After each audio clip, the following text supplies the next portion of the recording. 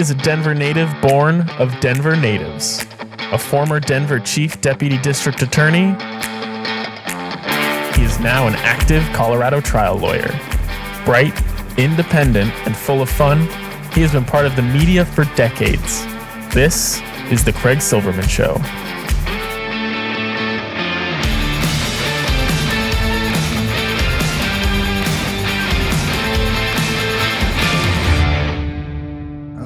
What a world, what a life, what a day. Saturday, December 19. Merry Christmas. The end of the year for us, 2020. Today is a special show. The next 2 weeks, also special, but you've heard it before. My troubadour. We are going to put his music back to back to back, and we will have a couple of albums. It started with 4th of July. That's our launch of this Island of Independence show. Independence Day, that was the first song, the 4th of July by Dave Gunders.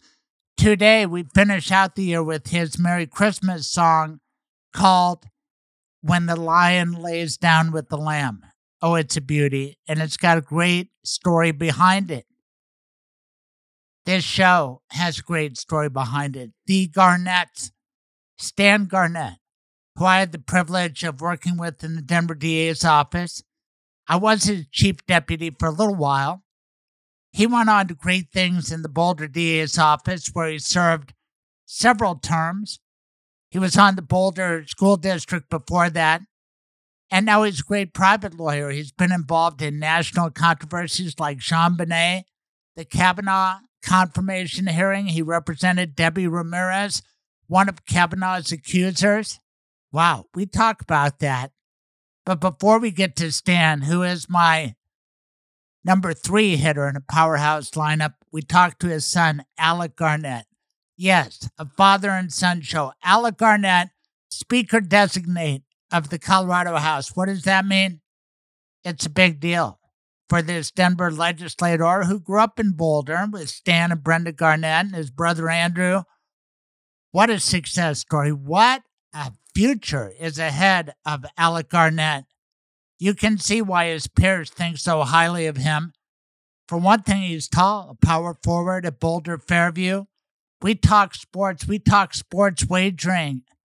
He set up Colorado's legislative structure, and it's a beauty. This guy's got competence. Government competence, yes, it can go together. One of the watchdogs through the years, Lynn Bartles, with the Rocky Mountain News, then the Denver Post. Now she's with Colorado politics. She served a stint in the Secretary of State's office with Wayne Williams.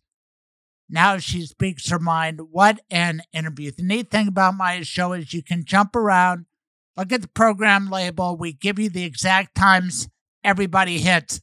Because after I do the Garnett family quiz with Alec Garnett, there is suspense. How will his father do on the similar test?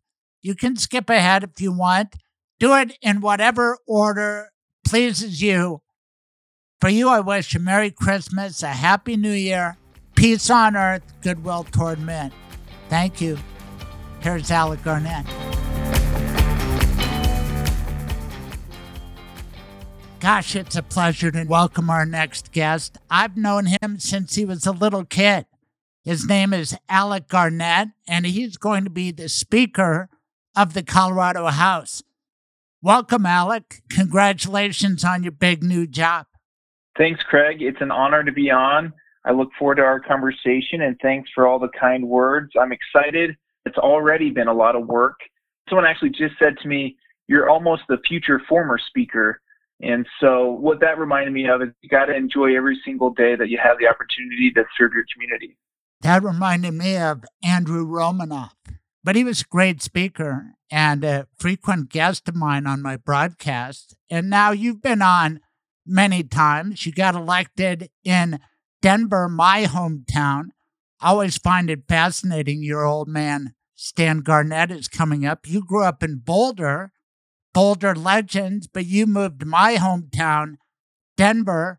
I've spent some time in Boulder, love it up there, but tell everybody a little about your upbringing and why you chose to be a Denver guy. Yeah, we are fourth generation Coloradans. My dad's mom was a farmer and my dad's grandpa was a miner, and they moved to Boulder for the university. Boulder's a great place. I went to Fairview High School. I ended up leaving Colorado to go to undergrad in Ohio, but I came back for grad school. I spent some time with Congressman Ed Perlmutter in Washington on his legislative team. I was his financial services committee staffer when the markets were going up and down during the financial crisis of 2008 and 9 and 10, and came back to Colorado with my wife, and we settled in Denver because it was better for our jobs. And to be honest with you, the Boulder politics are even a little crazy for me.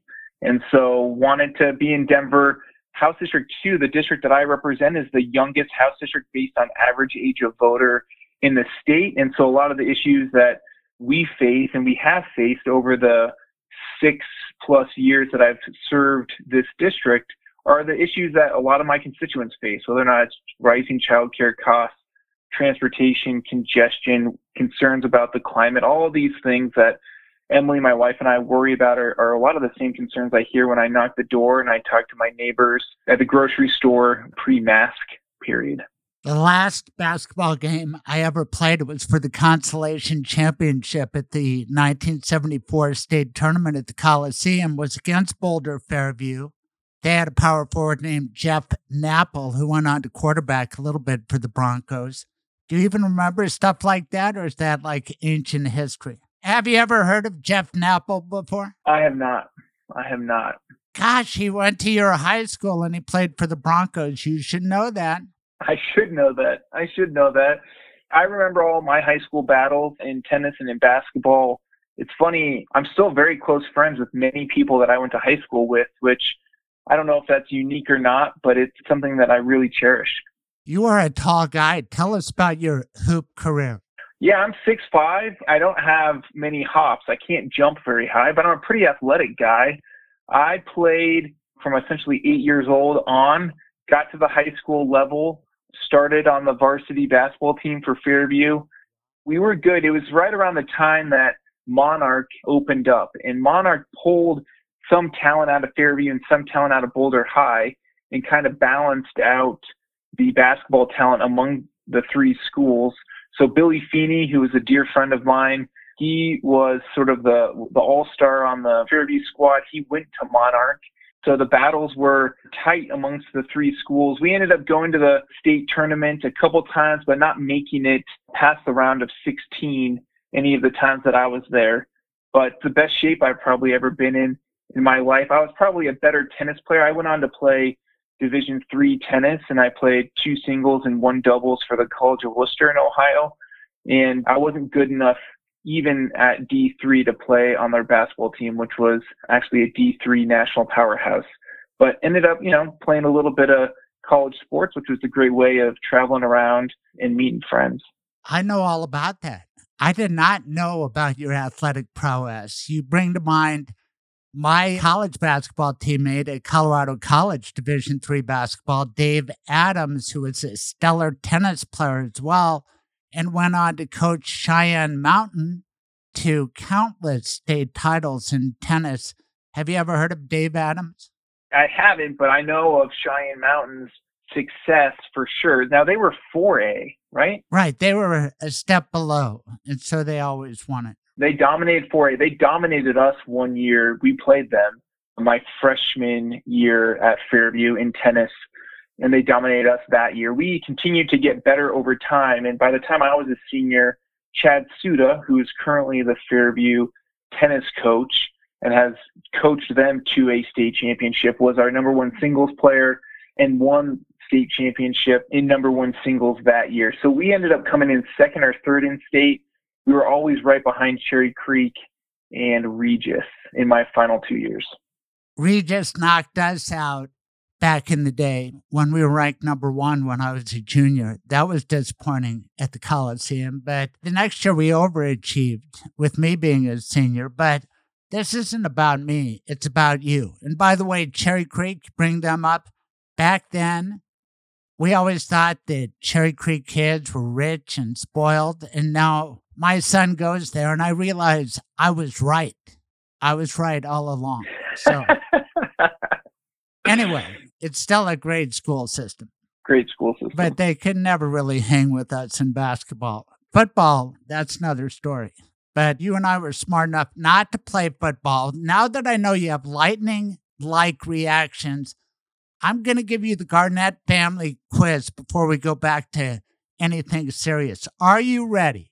Oh, man, I'm ready. Because I'm going to ask your dad these very same questions, and I need your pledge to keep this quiet until I get a chance to ask him, okay? You have my pledge. All right. First is about sports. What is your father's best sport? Tennis. Okay. Well, maybe like bike ride. Like I guess this is a hard question for Stan. And so I think Okay, I guess it depends on if we need to frame it for like a period of time in his life. No, or just overall. It's too deep. This is flash reaction. When you think of your dad, you think He'll say tennis. Tennis. Okay. Now Okay. This is about you, and I expect quicker answers. And you might predict what your dad will say, however you want to play it. But in your basketball career for Fairview, I'm sure your dad came to the games, right? He did. Was your dad a disruptive fan or a polite fan? Very polite. That's because he's a politician. That's What would right. he say was your best move? The post hook. Ooh, the full Kareem skyhook? No, like a half hook. The baby hook. Half hook. Okay, the baby hook. In the post, baby hook. That's tough to cover. Yep. And then what was your best game ever? Best game ever was against Overland 2001. I'm a senior. Scored 16 points, 8 rebounds at Overland. Nice. He was there. We lost, actually. Oh. We lost. He was there. He will not remember that, but he was there. Was it a close game? It was a close game. Yeah, we ended up losing by, I think, 4. And it was one of those games where, it wasn't pretty, but I wasn't missing. So Nice. Okay, now this is Christmas stuff in the Garnett family. What is the favorite food? Consensus choice in the Garnett family. mashed potatoes. Is there an assigned seating order at your table? Yes. And can you describe it quickly? The assigned seating, growing up, it was me, Stan on my right, my brother on my left, and my mom across from me. And it was always the same for every meal. And you as brothers, what's your brother's name again? He's Andrew. He's 3 years younger than I am. And he's a lawyer, right? He is a lawyer. And did you have assigned seats as the brothers? Yes. And mine, we were always in the same spot. When was the correct time to open gifts in the Garnett family Christmas? After everyone got up, we could open up the stockings before mom and dad were awake, but we couldn't open up any presents until they were awake. So depending on what time we came downstairs, you could open up your stocking, put together whatever little transformer or trinket or eat the orange. There was always an orange in the stocking. Now there are scratch tickets actually in the stocking once we became of age. But then you would wait. My dad would brew up some coffee. And then once everyone was ready and sitting in the living room, you would start to open up gifts. Wait a second. He was feeding you guys coffee, or was that just for him to wake up? He fed me my first cup of coffee when I was like 12. It was pretty, he got me hooked on caffeine early. And you remain hooked to this day? We're going to bring that up, that coffee fact at age 12. Okay. Yeah, I have it under control though. It's just like I have one Americano in the morning and that's pretty much it. At what time would Stan get up on Christmas? Probably between 7 and 8. And were you impatient? How long were you and Andrew up already? We had probably already been up an hour or so. I think that was definitely the day that we got up the earliest. So we were always up. It felt like eternity before they got up. So I would say 6 o'clock-ish. And was there a big meal on Christmas?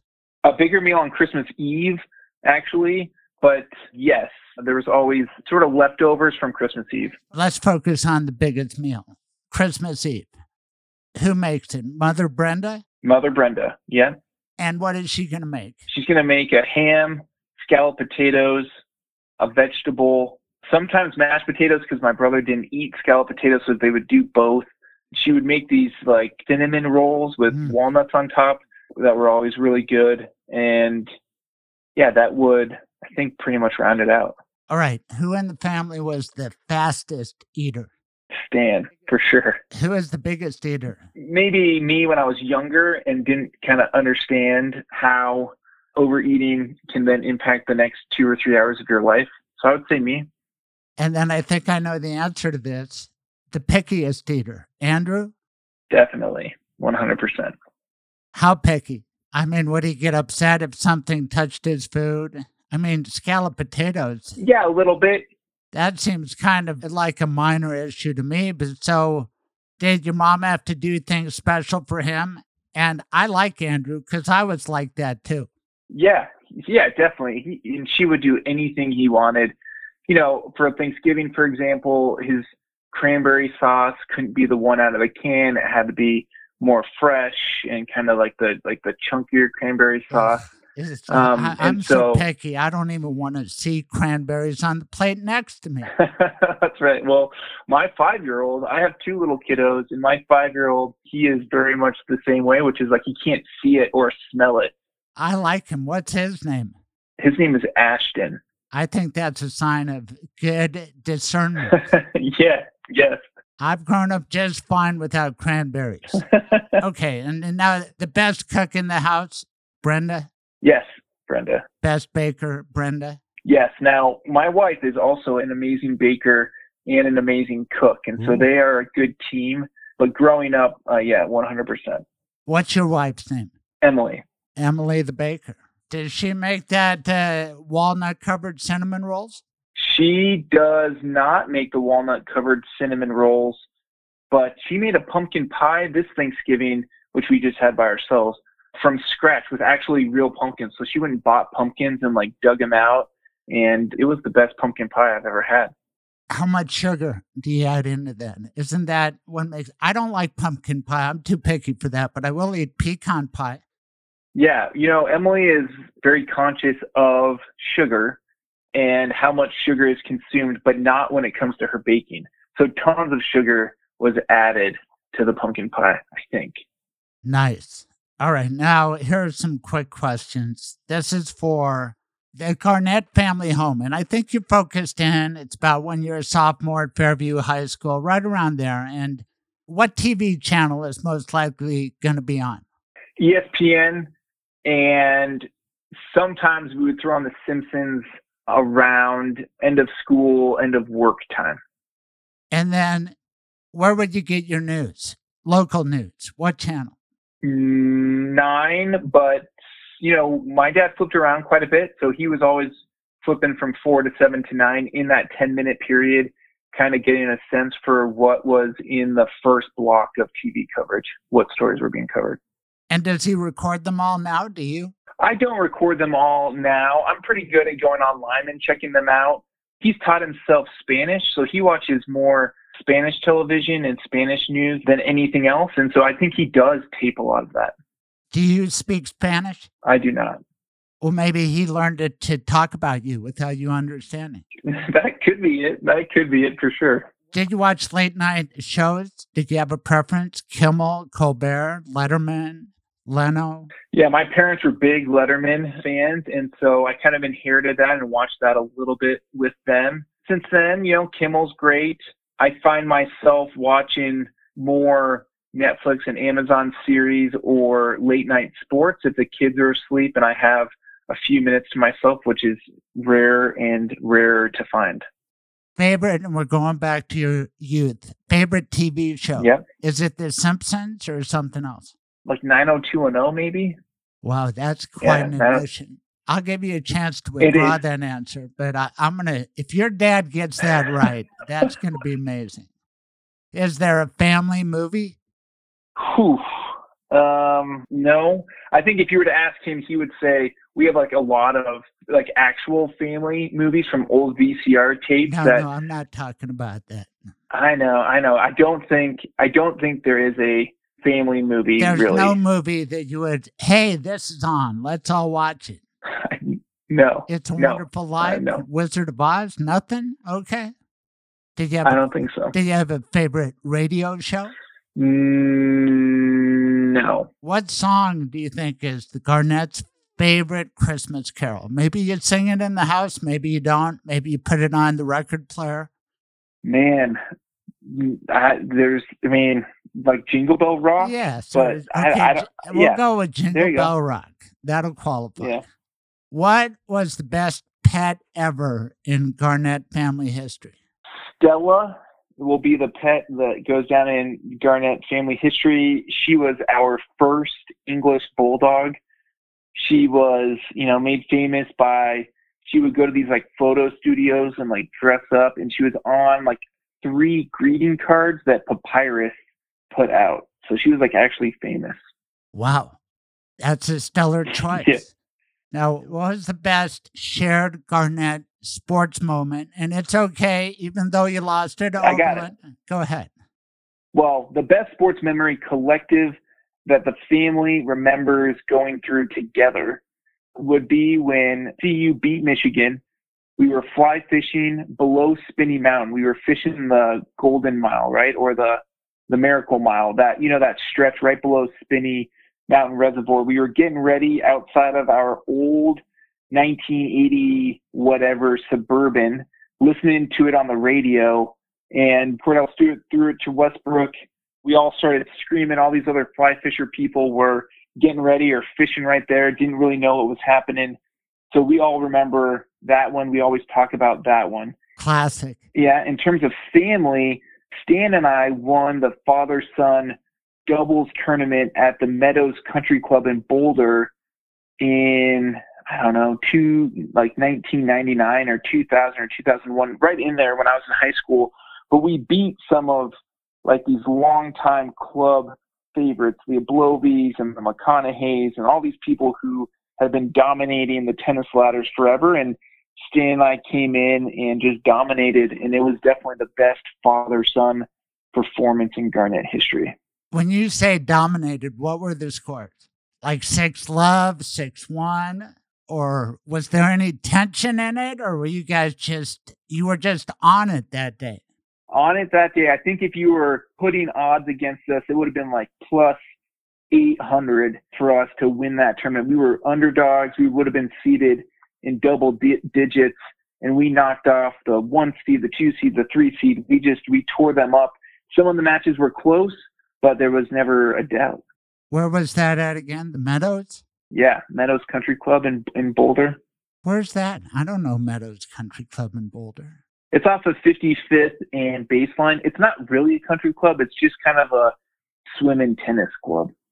Oh, okay. I was thinking a golf course. That's my orientation. No, yeah. No, that's right. No, that was no cool. Golf course. And you segued into one of the things I want to talk to you about. How do you think your dad will do on that test? I bet you're curious to find out now. I am very curious, for sure. He's going to get the same questions, but I want to talk to you about sports wagering because everybody likes to pitch a bitch against the government. They can't handle this or that, and Lord knows they're often right, especially right now on the federal level. But you guys brought Colorado sports wagering, and I partake. You set it up. I had my doubts that it could be good, but I think it's great. It's fun. It's competitive. And by that, I mean they compete against each other like Kohl's competes with, Target. They have discounts and special ways to save money. And I love it. Thank you for the way you set it up. Is it going as well as I think it is? Yeah, Craig, you're spot on. I just talked to Dan Harmon yesterday, who runs the Division of Gaming in the Department of Revenue, and we worked together on the implementation of the legislation.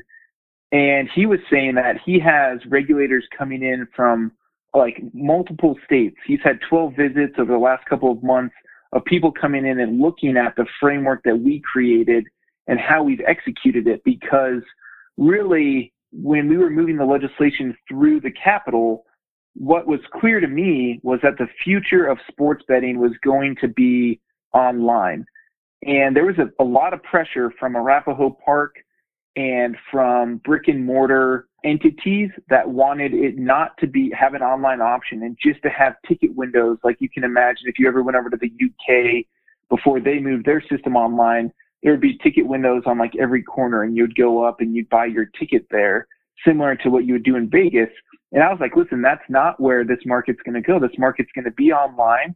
It's going to be on your phone. And we have to figure out a way to create a marketplace that is big enough that it's competitive. Right now we have 16 online providers, but we also have to tie it to something so that you just don't have unregulated companies coming in and doing it. So we tied it all through casino licenses. There are 33 casino licenses in the state. And what we essentially said is if you have one of those licenses, then you can open up an in-person book in your casino if you want, and you can get a license to partner with somebody to create an online operator. And it has been, I think, very, very successful. Now you see the revenue generated by the state kind of go up and down depending on which month it is. In October, the numbers were really high in terms of the amount of revenue generated by the state, but in September they were really low. And that's because we tax the casinos on their winnings, not on total dollars bet. And so that's one thing I've had to sort of explain to folks is if we are generating a lot of taxes, that means that Colorado bettors are losing. And if we're not generating a lot of taxes, like in the month of September, that means... Alec, it's your dad on the line. Can I let him in? Yeah. All right. Let's let him in. Stan? Hey, Craig, how are you? Good. I'm talking with the most interesting guy. His name is Alec Garnett. Ever heard of him?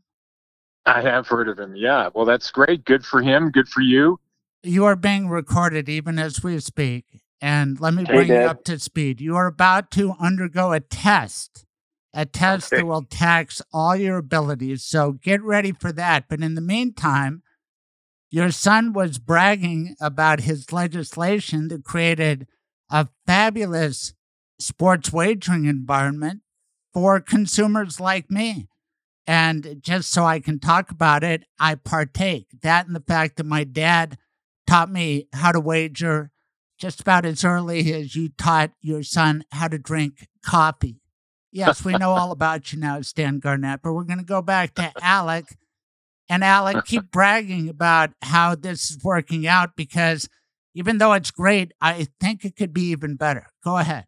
Yeah, well, listen, and that's what I was talking to Dan Harmon about yesterday is some improvements that we could make to the system. But overall, what you have is a safe environment that has, I think, been a great competitor to the black market. What we did know was that Colorado sports enthusiasts were betting on the side, whether or not that was through a bookie or whether or not that was online through entities offshore. But there were problems with that, consumer protection problems. People would win and they wouldn't get their winnings from the offshore entities for months. And then some, like a Visa gift card would show up in the mail. So what we've done is we've created a product that competes with the black market, has pulled people out of the black market into the legal regulated market. So that was our first goal. And I think it's worked out really well. I think that, we put in a bunch of integrity tools to make sure that nobody was rigging the system or that to work with the leagues to make sure that there wasn't fraud that was taking place or systems set up to throw games or anything like that. So far that's worked out really well. And then again, the market's very competitive. So the consumer is the one who's being taken care of by all the promotions.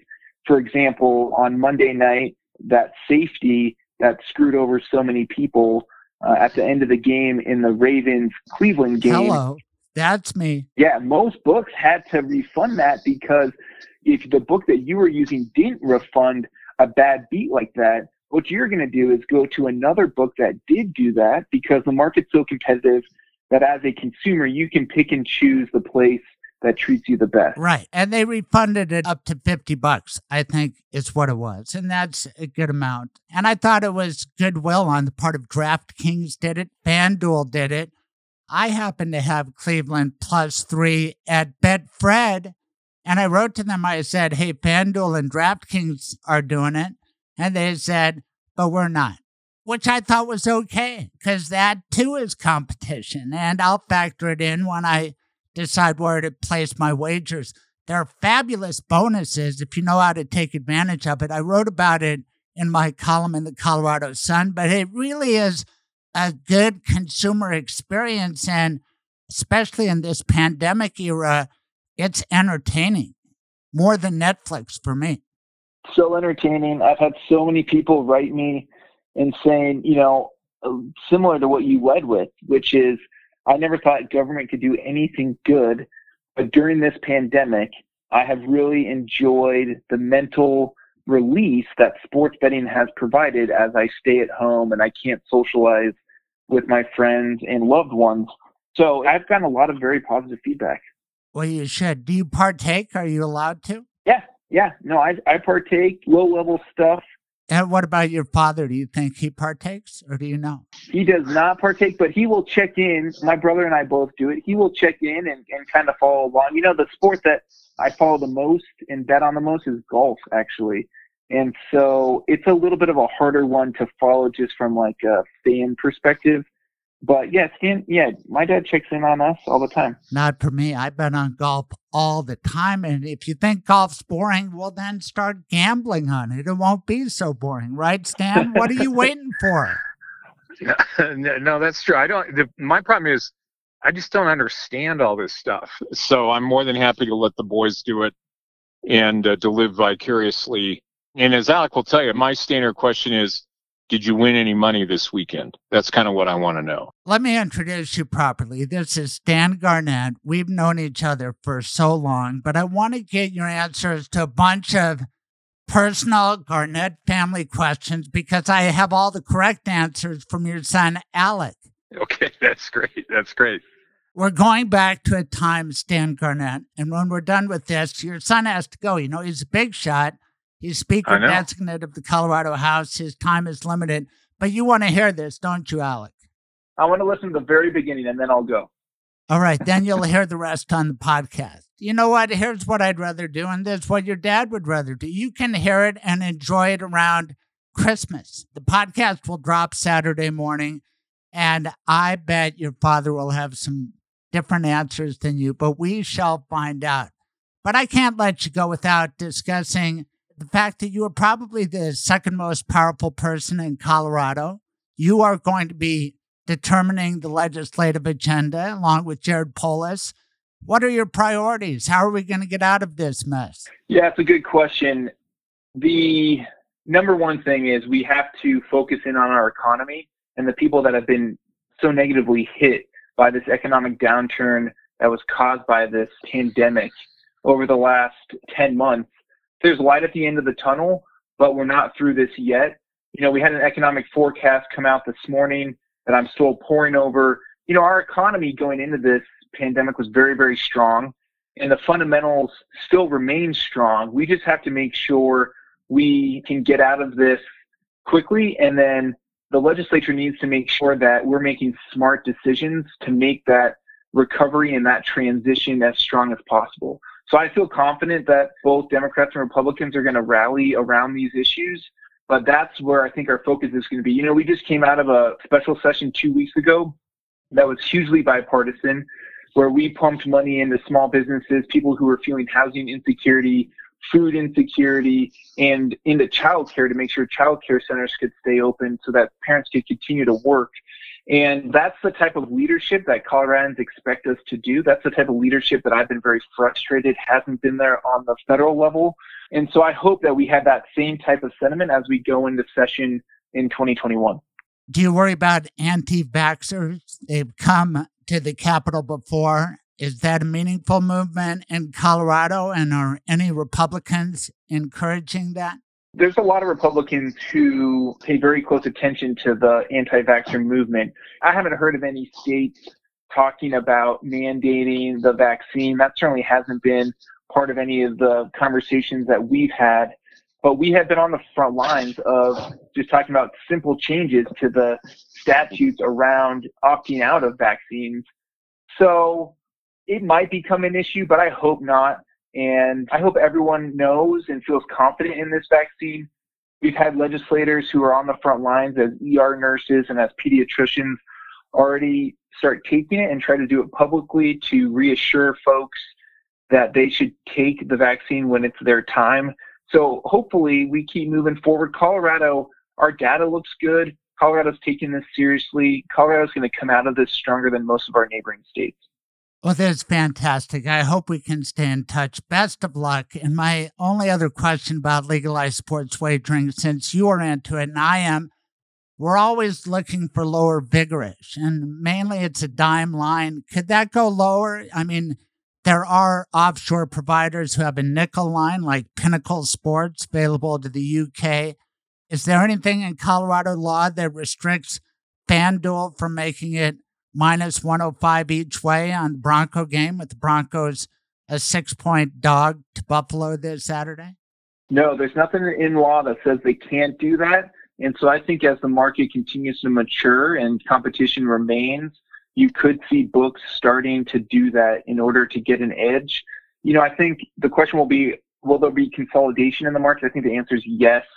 But as the kind of smaller and medium-sized guys try to compete with FanDuel, MGM, and DraftKings, they will, I think, continue to explore doing things like that. One thing I do want to point out that is very, very cool, PointsBet, headquartered here in Colorado and brought 300 jobs here. And there is a UK book that's going to open up their U.S. operations here in Colorado because of the strength of our marketplace. And so even the market to bet is strong, but it's also actually attracting companies and jobs to Colorado, which is also, I think, a cool thing. Way to go, Alec Garnett. You're a superstar. Do you think your dad understood any of that talk about vigorish or anything? I don't, but that's what I tell people is that's okay. That it's not for everyone. It's for basketball power forwards like you and me. Not tennis superstars like Alec. Anyway, go about your day. Stan, you hang on. You're about to go into Craig's Lawyers Lounge. All right, that's great. All right. We're going to take a commercial break. We'll be right back. See you, Dad. Yep. In my practice of law, Michael Bailey, decisions are often left to a personal representative. God forbid a person gets killed. That's an important decision you can make ahead of time. Who is going to be your personal representative? What is your advice in that regard? So you want to pick somebody as a personal representative who has several qualities. Number one, you want them to kind of have a good sense of financial stuff and matters like that, so they can deal with that. I have a friend who's really, really good and really, really smart and is scared to death to fill out a tax form because they don't quite, just the finances don't make sense to them. So you don't want to pick that type of person. You want to pick somebody who can understand finances. You want to pick somebody who's trustworthy, who will carry out your decisions. And if you can do it, you want to pick somebody who's not afraid of people not liking them or getting their feelings hurt. Now, back to the Craig Silverman Show. She is a fabulous guest. I've had her on many prior broadcasts. She writes for numerous outlets. She has filled her time in public service. Without further ado, Lynn Bartles. How are you, Lynn? Hey, I'm good. How are you? I'm wonderful. Tell everybody how you introduce yourself. I know you're from New Mexico. Am I right? Well, I'm originally from South Dakota. Oh, it shows what I know. Well, that's all right. My first job was in New Mexico, my first journalism job, and I worked there almost 13 years before coming to work for the late, great Rocky Mountain News in 1993. That was quite a time period, the summer of violence, as I recall, being in the Denver DA's office. Well, what was interesting is I had been the city columnist in New Mexico, and I had a lot of heels and skirts and dresses. So the first couple months on the job, that's what I wore. But then when you're in a park covering a homicide and the sprinklers have come on and your heels are sliding into the ground, I eventually switched to pants and tops and flat shoes. Good move. What part of South Dakota? Vermilion. It's where the University of South Dakota is. So it's probably one of the few Democratic hotspots in the very conservative state of South Dakota. More affiliated with Minneapolis or Denver? Oh, totally. Minneapolis and Omaha. Like you are talking about Vikings, the Minnesota Vikings, whereas West River, that's how you kind of divide them.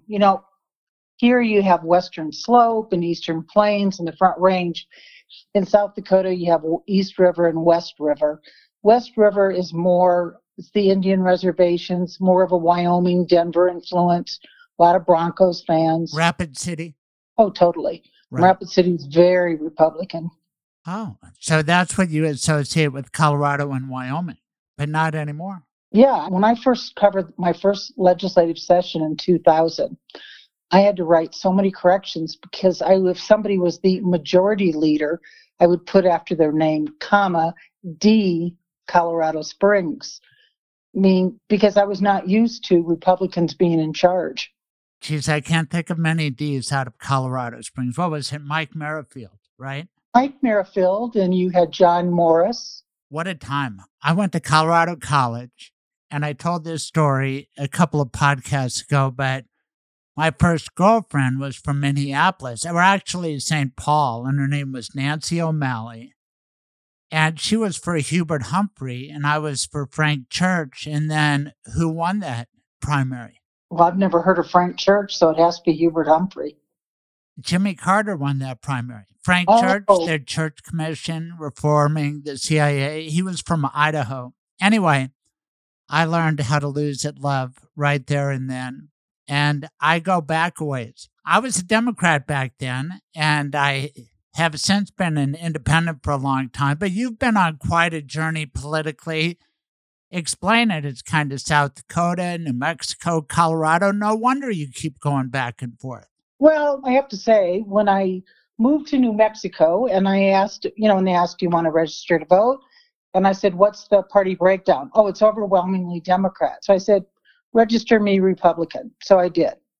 Then when I came to Colorado in 1993 and I registered to vote, I asked, what's the breakdown? And they said, a third, a third, a third.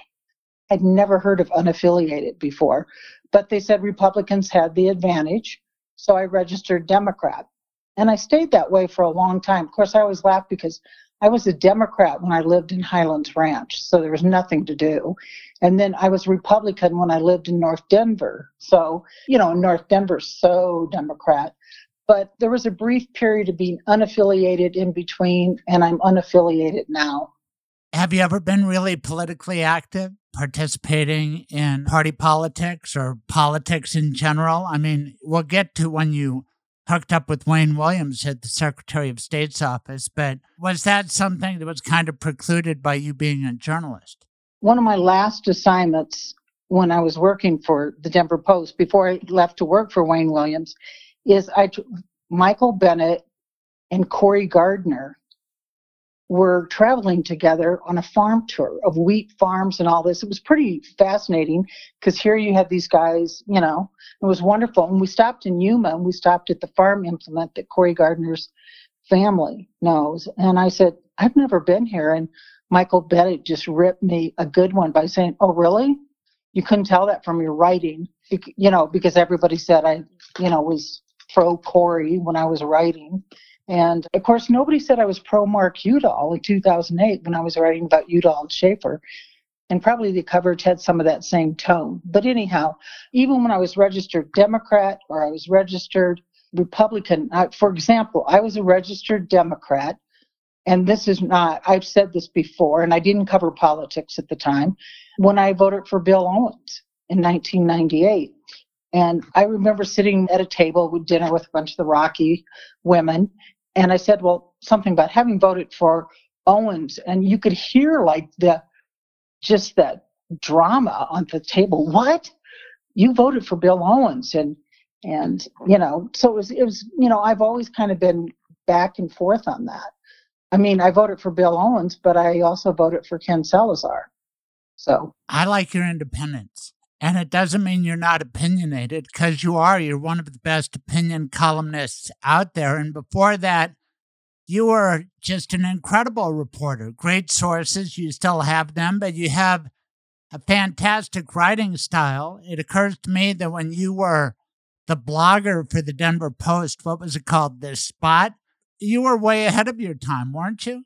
It was. It was. And, I tell you, when I was still working for the Rocky, Mary Winter, who was the editor for the Capitol Crew, told John Temple, Lynn should have her own column. She's got such a voice. And the whole thought just terrified John, But yeah, it was interesting. And I loved it because it was called The Spot, very different than the one now.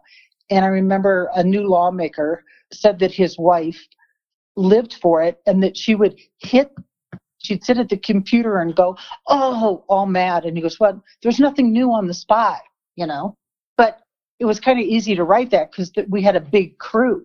Right. But it was snappy writing, sort of a Twitter style. Look at Axios now. Those are good journalists, but they put it out in kind of Larry King style. Well, I always thought the best was when the Rocky had, we called it roll call during the session and the stump for during a campaign, and we'd put all these things in there. And I always knew we had made it when somebody was trying to pitch me a story, and I go, that's not for the stump. That's big enough that it should be a separate story. And they're like, no, I want people to read it. I mean, the stump had wonderful one-liners, and I remember one of them was I talked about how Bill Owens and his staff, he did that. He went around the state with his cabinet to talk to people, and a small rural newspaper reported that Owens would be traveling with his agricultural secretary, Donna Mint, M-I-N-T. Well, of course, the ag czar was Don, D-O-N, a Mint, A-M-E-N-T. Donna Mint. So my headline was, perhaps they stopped in Trinidad first. Oi, little operation. Yeah. We had little fun ones that during the Feely-Beaupre race for Congress, there was a thing of Bob keeps calling himself a dairy farmer. He's been a banker forever. How long can he keep that up? And I said, well, Feely always says he's a Marine. And they go, that's different. Once a Marine, always a Marine. And my headline was Semper Bovine. Oh, I thought you were going for another joke. Semper Bovine is good, but how long could Bob keep that up? Till the cows come home. That's very good. You should have been co-writing with me. Bob and Claudia just celebrated their 50th. What a great couple. I love them. And you probably know this about me. I'm incredibly inappropriate. And I sat next to Todd Hartman at the Rocky, and I didn't realize it, but he was writing down all these things I would say. So I'm on the phone. I'm interviewing Claudia because I'm doing kind of a potential first wife story. And she talked about those early years at the bank. It was kind of just them. They worked all these hours and they cleaned the bathrooms themselves and took just a half-hour lunch break, And I said, oh, come on, Claudia. You took all those nooners. And, there was no response on the other end. I went, oh, my gosh. And Todd was just dying that I had said that. I love Claudia and Bob. They're good people. So you keep dropping names. Todd Hartman. I saw him on Twitter. I hadn't seen him in a while. Wasn't he the Robin in Batman and Robin at the Rocky? Well, who's Batman? I think it was Kevin Bond. Maybe I'm wrong. No, but that is so funny to describe him that way. Once Dan Kaplitz and I were invited over to explain how we had used public information documents to help us break the Ward Churchill story. Of course, the Rocky had a big part in that, John Temple, others, but it was fascinating. I may be wrong, but I think Todd Hartman was Robin. And that is so funny. Probably not Kevin Bond. Kevin, I'm sorry that I said that. Anyway. Well, it probably is, and that's really funny. Todd is one of the funniest people you will ever know. He's great. He was the environmental reporter at the time. And speaking of good reporters using public information requests, how about Jesse Paul at the Colorado Sun, where, full disclosure, I'm columnist at large. He got Jenna Ellis unemployment records to show that what she told the Wall Street Journal wasn't really accurate about why Ken Buck had to let her go. Well, and kudos actually to the district attorney's office in Weld County for not pulling a lot of the games that are getting played around the state lately by government agencies. That's not a public record. Oh, it's going to cost you a fortune. Ben Marcus with Colorado Public Radio just did a wonderful expose on the Secretary of State's office under Jenna Griswold. And they initially wanted to charge him $5,000 for public records. And he called me because, I had worked for Wayne, as you said, and he goes, do you recall charging these kind of rates? And I said, no, I think most of that stuff we would have given for free. We might charge if they had to run a special program. But for the most part, we were just very, here you go. I always thought it was, public information. Yeah, but the government had a lot more money back then. So tough times. Let's get it on with Jenna and Jenna. Let's talk about Jenna Griswold. Let's talk about Jenna Ellis, because there was a hearing. I listened to part of it. You tweeted about it. Lynn is a hoot to follow on Twitter. And where you write your column. Tell everybody about your column, Colorado Politics. I write a column for Colorado Politics, which is kind of like the political arm of the Colorado Springs Gazette. It appears in print on Saturday. You subscribe to it, and online on Tuesday. It's behind the paywall, the online version, for I think 2 weeks, and then it's out. But yeah, one is it kind of has kept me in the loop. What's a little frustrating is I always think, oh my gosh, this takes so much time. But then it's fun to do, and it's interesting, and it just kind of keeps you a little in the action. I feel the same way. I do it every 2 weeks. How about you? I do it every week, and that gets tough. I know, but you're tough, and you had a great job with Wayne Williams, and then there was a blue wave. Jenna Griswold got elected. Did you sabotage the transition? I was so good during the transition that let me tell you what I did. I knew she was never going to keep me. She kept saying, oh, I'm not decided. I'm not decided. I'm not decided. And I knew she wasn't. But then it was a week before Christmas. And I said, well, maybe she's going to keep me on a month, because nobody fires somebody the week before Christmas. She fired me the week before Christmas. And I could have gone on Twitter and said that, but I didn't. And when her new press person came in, I helped her out. I went over and showed her things, and I gave her tips like, here's a good way to get pressed. Later, I became much more critical as things happened, and the working relationship between Miss Griswold and the clerks broke down. I will say that Wayne Williams had to go to the airport for something recently, and he said, how about if I pick up some takeout and we go and meet and have lunch? And when we met, I said, I am so angry at you, Wayne. And he said, what for? And I said, I didn't know you could change the results on Dominion. If you had done that, I'd still have that great job. And that tells you how ludicrous that hearing was. I know, but that wasn't Jenna Griswold's fault. I didn't say it was Jenna Griswold's fault. I know. So we have to clarify our Jenna's. But if I'm reading it right, you scored Jenna Griswold. You're giving her a thumbs up or a thumbs down for her performance? I will give her a thumbs down to her performance. And I say that who's somebody who once wrote a column that said they gave her like the rising star on the Democratic Party. And I said, she deserved Democrat of the Year. They gave it to Joe Neguse, who had the easiest job in the 2018 election. Joe Neguse, how hard is it to win CD2? Congressional District 2 based in Boulder. Jenna, it turned into a wave, but when Jenna Griswold decided to take on Wayne, it was not looking like it would be an easy trick. A Republican hadn't been turned out in 61 years, that sort of thing. So I defended her and then until her relationships with the clerks deteriorated. But I'm not going to go into any more about Jenna. Let's move on. I got it. The thumbs down tells us that you're not a big fan. I wrote my last column about Jenna Ellis. I'm not a fan of hers. I'm not a fan of her client, and I don't think it's ethical what she's doing. I'm not saying she should be disbarred. Some people have represented that I wrote that. I did no such thing. The headline was beautiful. Colorado lawyers should be better than Jenna Ellis. I'm really disgusted with what I call the big lie. And the big lie is Donald Trump perpetuating just the big lie that it was a rigged election. Are you upset about it? Am I going too far? Let's go back to 2016. All the polls show that Hillary Clinton was winning. Trump visits Colorado like back to back, 2 appearances in Colorado in one weekend. And in both appearances, he claimed that elections are rigged. And when, I was interviewed and was all over, all these newspapers across the country about how much crap that was. I said it was insane that he would say that they're rigged. But see, he thought he was going to lose. And then this time around, his mail ballot thing. I have a full disclosure. I have a contract with the Colorado County Clerks Association.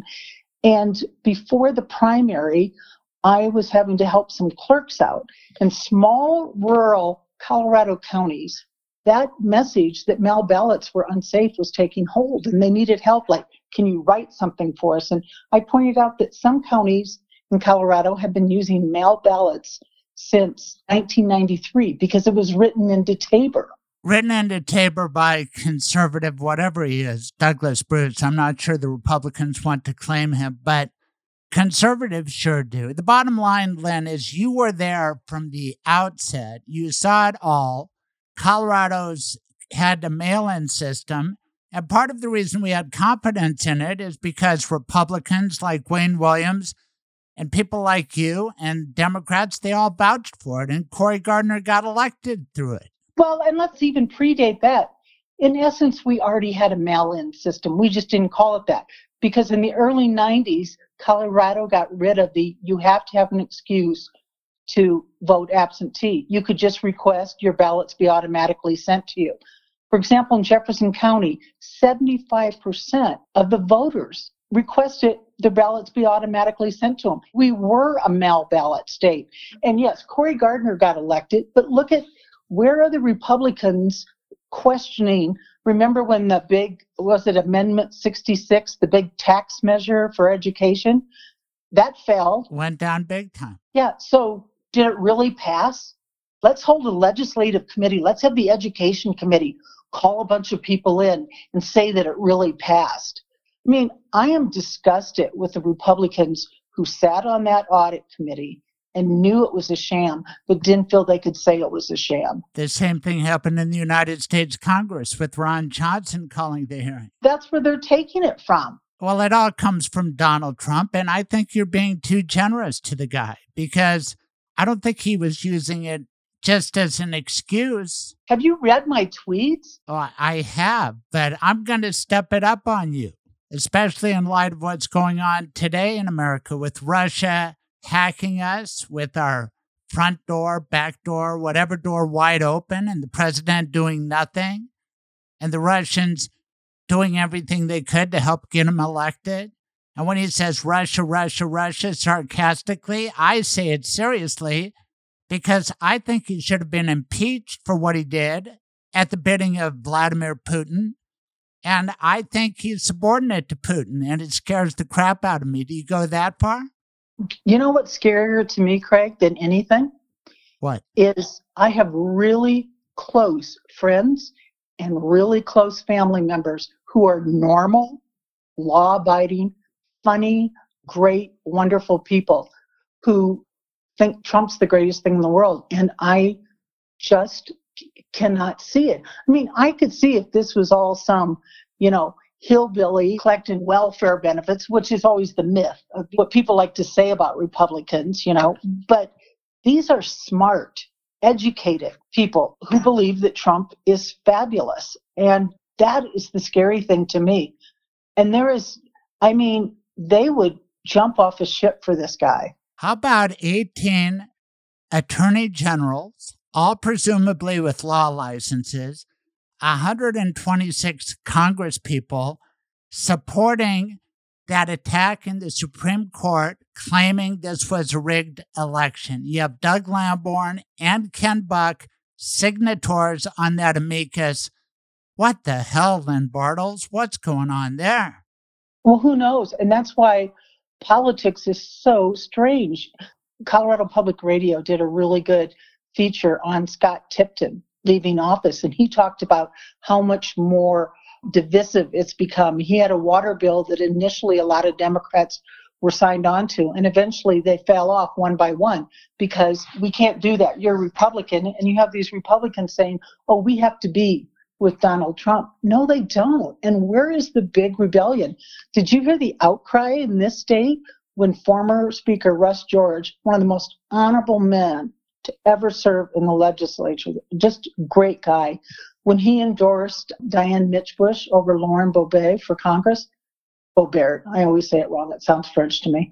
There are Trump enforcers out there. What do you think I ran into? And what I'm telling you, Lynn Bartles, and you say you've been tough, and it's tough for me to get past that paywall, and I should be paying because you are such a good writer. But the bottom line is this divisiveness is not something that came out of thin air. It came with Donald Trump. It's what cost you your job because this guy is deliberately divisive. And it doesn't play in Colorado, but it plays in the Bible Belt. It plays in South Dakota, maybe not in Vermilion, but around there. And the deliberate divisiveness and our cybersecurity systems being wide open and the claim that our elections are rigged, it's all a wet dream for Vladimir Putin, is it not? So call me an old prosecutor, but I see here's the outcome, here's the desire. I throw in what I saw in Helsinki, and you can say, Craig, you're going too far, or wow, I think you might be right.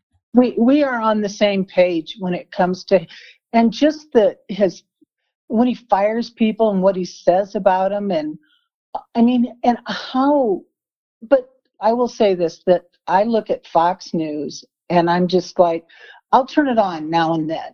And, I have friends that I told you are very pro-Trump. When I visit them, they're watching Fox News. I'm listening to some of the things that are saying, and I'm really on my phone on Safari looking it up. And it's not true. Now, you can say CNN lies and MSNBC lies and all this stuff too, but the problem is that you can watch TV 24 hours a day. Remember at, 10 or 11 o'clock when it would go off and it was just, you'd have to go out in the living room, turn off that black and white fuzziness because your mom had fallen asleep on the couch watching Johnny Carson. Now, people fall asleep with Fox News on, and it gets in their head, and talk radio is a cancer, and it's terrible. But still, it's out there. Why can't they put it together that Donald Trump's been saying for years everything's rigged? There are books written about what a cheater he is. He's had 3 wives. He cheated with a porn star. How can they put their trust in these people? What's wrong with these Republicans? Let's talk about evangelicals. How could you support a guy like Donald Trump? And it was interesting, and I think I might have told you this before, but I said I was for neither Hillary nor Trump, and that I wasn't going to vote for either of them. And the Monday before the election, I came into the Secretary of State's office and told, Wayne and the inner circle, they were all Republicans, as I was at the time, that I'd voted for Hillary. And, Wayne is like, what? It wasn't like you're fired or something crazy like that. But I told him, look, I'm sorry, I just don't buy the successful businessman when he's been in court that much. And what has been proven? That he was anything but.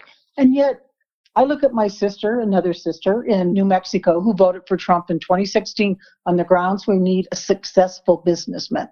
And now, to her credit, she did not vote for him in 2010 because she said he is anything but a successful businessman. I mean, even if he were a successful businessman, his personality, his tweets, his everything. I mean, he's raised a generation of grifters, and they're all just doing the same thing as he is. See, I told you I get really wired up when you talk about Trump. No, but there are some people who should know better, like Ken Buck. He's a trial attorney. He went to Princeton. What's going on with that man? I don't know. I mean, Lamborn's kind of always been on the outside, but you're right. Ken, you're just sort of like, when he was running for the Senate in 2010, had there been a Trump, if you had asked him about him. But, like you said, it's not just Ken Buck, and it's not. But Ken Buck is a lead dog now. And you know what I think it is? We talked about Douglas Bruce, and I covered the legislature when Douglas Bruce was there. And guess what? Republicans took care of their own then, and in a good way. You had 1 or 2 loose cannons, and the rest of the caucus kind of surrounded them and helped smother them a little. Doug Bruce got taken out. You look at some of the Klingenschmidts, these sort of thing. You had a small group of loose cannons. You look at now the House Republicans, you've got a much larger group of loose cannons. You don't have people surrounding people and saying, why would you begin to hold this hearing on the election. It's ridiculous. But I agree. The one thing the lawmakers it is correct. They are getting hundreds of emails from people saying the election was rigged. That's the scary part. Right, because they get it from the president. And now they're going to start with the anti-vaxxing. And it's another wet dream for a Russian leader like Putin, who thinks the collapse of the Soviet Union was the worst thing. He's the head of the Russian mafia who is behind this hack attack. They don't do it without Putin's permission, and he's a mobster. And to me, Donald Trump acts like a mobster. One of my favorite memes was Melania and Putin. And he said, poison him and come back home. And I just thought it was so perfect, Putin the poisoner. And yeah, I just am like, I don't know. The whole thing is just, I really do think it's that chapter in history where people will look back and say, what were you guys all thinking? Well, I'm worried that it shows a flaw in humanity that was revealed about 100 years ago, and that certain people have an authoritarian personality, and we can kind of forgive people who don't follow the news that close. You and I follow it pretty close. But that brings me back to the Ken Bucks and the people who run Fox News or Denver Trump Radio, because it gets away from them too. They start giving this flame-throwing, it's all a fix, it's all fake news, you can't trust any of the lamestream media, the only guy you can trust is Rush Limbaugh. And eventually they start believing that, and you can't do anything. And Trump controls that base like nobody else. And these guys don't want to get primaried. Doug Lamborn knows he's got a good thing, and he doesn't want Donald Trump aiming at him in El Paso County. Well, and you brought up Rush Limbaugh. That's kind of where it all started. When you can go on the air and say that the Clintons assassinated people and get away with it, what next? Right. And that's the one guy, if Trump lost Limbaugh's support, maybe he would have not have been where he is today. It's just remarkable to think about what's going on. But let's focus back on Colorado because you are so darn astute. Normally, we'd be hearing about people who are going to run for governor or senator against the incumbents, Bennett, Polis. What are you hearing? What do you think? I'm wondering who would take on Polis. The guy, he prints money in his basement.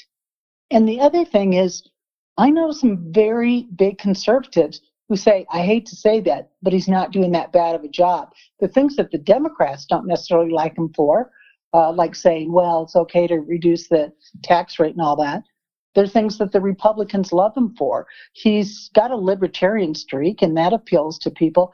I tell you what, even if Polis weren't that wealthy, look at what he's done, and there's people who approve of it.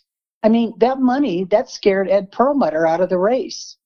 Because if you run for office, and you've done this before, you spend a good part of your time in a small office with a phone dialing for dollars. Polis has never had to spend one penny doing that. Or 1 second, yeah. And he's got political skills. And the big rap that they put against Democrats, you're a socialist, she's a socialist. Jared Polis, when he was asked when Bernie Sanders was here, you guys are one and the same? He says, no, actually, I'm a capitalist. And he's got the proof in the pudding, right? He manufactures money in his basement. I didn't know that, but that's good business if you can get away with it. I'm just saying that he's incredibly wealthy. He is not like a knee-jerk socialist, as they like to describe. And I just think that, I love it. Dueling dogs. I know. They like Jared Polis, and he's a big dog lover. He invited me to the Netanyahu speech. That's a long story, but his little dog was there, and you got to love a dog lover, which is another reason to dislike Donald Trump. Yes. Well, Donald Trump doesn't really like anybody but himself and his grifter children. Oh, except for Tiffany, because she has a weight problem. So he really never acknowledged her until he was running for president. I don't know who runs. She just went to law school, right? And she graduated. Did she take the bar, and how did she do? I don't know. I didn't follow that. She decided not to take the bar because she was part of the campaign. How did that work out? It'll be interesting to see if she becomes a lawyer, but I don't know if that's a good job. Then she'd have to work for daddy. And how's that worked out for like Michael Cohen And what do you think of Jen Ellis? My last column was ripping her. Is that fair? I don't think what she's doing is right. She's trying to destroy democracy. I think it's totally right. But let's get back to Polis and the governor's race. Please. I think whoever it is sacrificial. Now, you never know because, the midterms and this and that, but I don't think Polis is in any trouble. You just made me think of one. Our song this week is When the Lion Lays Down with the Lamb. And when you said sacrificial, I thought of Dick Lamb, but he won every time. Who do you have in mind as sacrificial? Like Patrick Neville? Dick Lamb ran for the U.S. Senate. Oh, that's right. And he ran for president, too. Yeah. In fact, when Dottie Lamb ran... She was the sacrificial lamb. Well, but remember Ben Nighthorse Campbell had the button that read Silence of the Lambs? I don't remember that, but I remember when she ran. Yes. And they used all of her columns that were in the Denver Post to prove she was a flaming liberal, which was a really bad thing in 98. But now she would win in a heartbeat against a Ben Nighthorse Campbell. I think she would. But so what about John Andrews? He's still available to run for governor. The sacrificial lamb against Roy Palmer in 1990. Right. Yes. And maybe he can pick up that lefty vote because he says John and I both love the phrase nothing burger. And that came up in the election hearing. Rhonda Fields used it. This is a nothing burger. So I said on Twitter, hey, that's one of John Andrews and mine's favorite sayings. And he said, I eat impossible burgers now. So he could pick up that leftist social vote much more than he used to. Much more. Yeah. Which doesn't mean he'd have to increase his percentage a lot. It's fascinating to me, and their names have all come up, but where is John Andrews? Where is Bill Owens? Where is Bob Beaupre as the president of the country who is a Republican, does the kind of bullshit that's going on right now? And I'm allowed to say bullshit because this president says bullshit. Well, didn't you love Bill Owens coming out and saying the election is over? But that was on the day the transition already started, and it was a little way late in my book. I mean, and where is he now? Where is this sustained attack? I think what he did was great, and I laud him for it. I laud a Republican like you who says, screw it. I'm not going to be a Republican anymore with Donald Trump at the helm. Screw it. I will go on a podcast and say, this is an attack on democracy. Screw it. That's all more important to me than being a Republican or a Trumpster. And I don't care who knows about it. That's why you write a column. And here's the thing. I want the Republican Party to get strong again. Like you look at the 2012 legislative session, Democrats in the Senate, Republicans in the House. I like a split legislature. I like checks and balances. But as long as the Republicans, particularly in the House, eat each other for lunch, they're not going to get stronger and get better and take on the Democrats. I ripped the House Republicans for making a big deal about not wearing masks during the special session. And I said, that's not the issue to go to the mattresses on. Wait till you have the session. You have the Democrats overreach on taxes, election bills, oil and gas, because it's all coming. Okay, here's the test. I've already written it in my column, and I was reading yours. I love it. You bring up so many great old names. Tustin Amol, she's a hoot on Facebook. Mary Alice Mandrich, Chip Spryer, Rick Enstrom. You brought up that I was on the fringes of politics and the media, and I'm in the legal world, but I want you to turn to Georgia. And even though I sort of like divided government in a way, no way can I support Kelly Loeffler and David Perdue, who have backed all this Trump bullshit, who are corrupt. So I have to go for Ossoff and Warnock. You?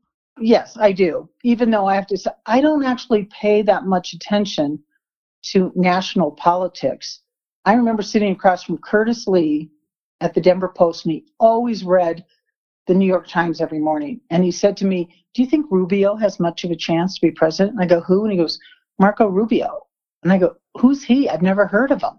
I don't really pay attention to national politics, but I can walk into a Safeway and see Amanda Sandoval's husband shopping and saying, what are you doing? And he said, I'm buying all this taco meat because we have all these people coming over to the House to support us because we think there's going to be like a Black Lives Matter protest against Amanda for what she said during a city council meeting.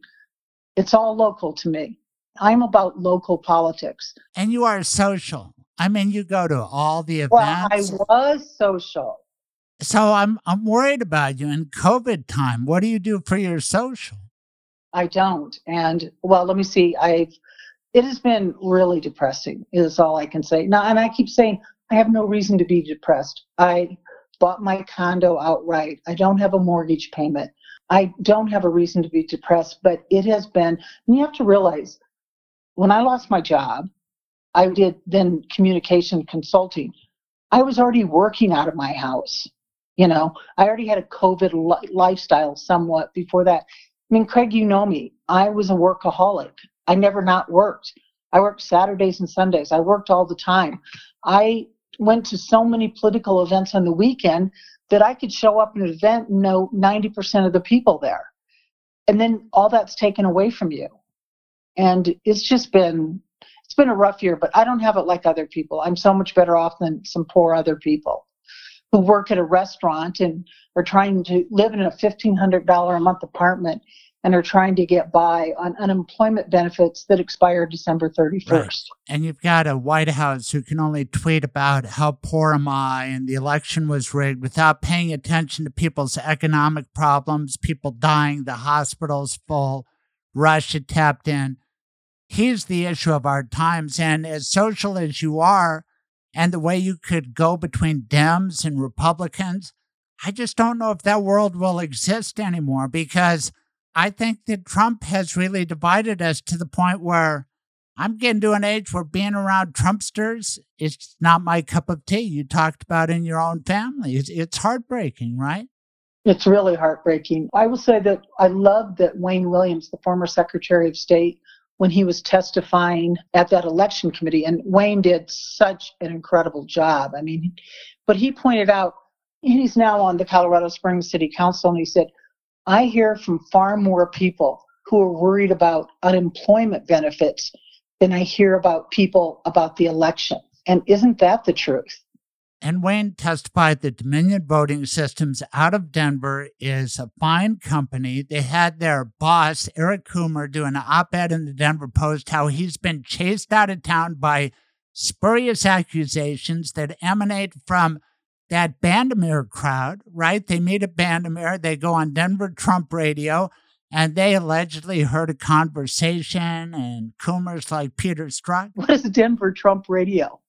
Oh, it's the radio where everybody's for Donald Trump. Everybody votes for him. Nobody. Who are the talkers? Who are the Boyles in particular? Boyles, a guy you know and I know, and who took a turn for disaster. He used to hate all politicians equally, except for maybe Tom Tancredo. But then he fell in love with Donald Trump, and shit that used to bother him, like, my God, remember how he traded on that Ted Haggard story out of Colorado Springs, and Mike Jones, and a closeted life, a double life, religious hypocrisy.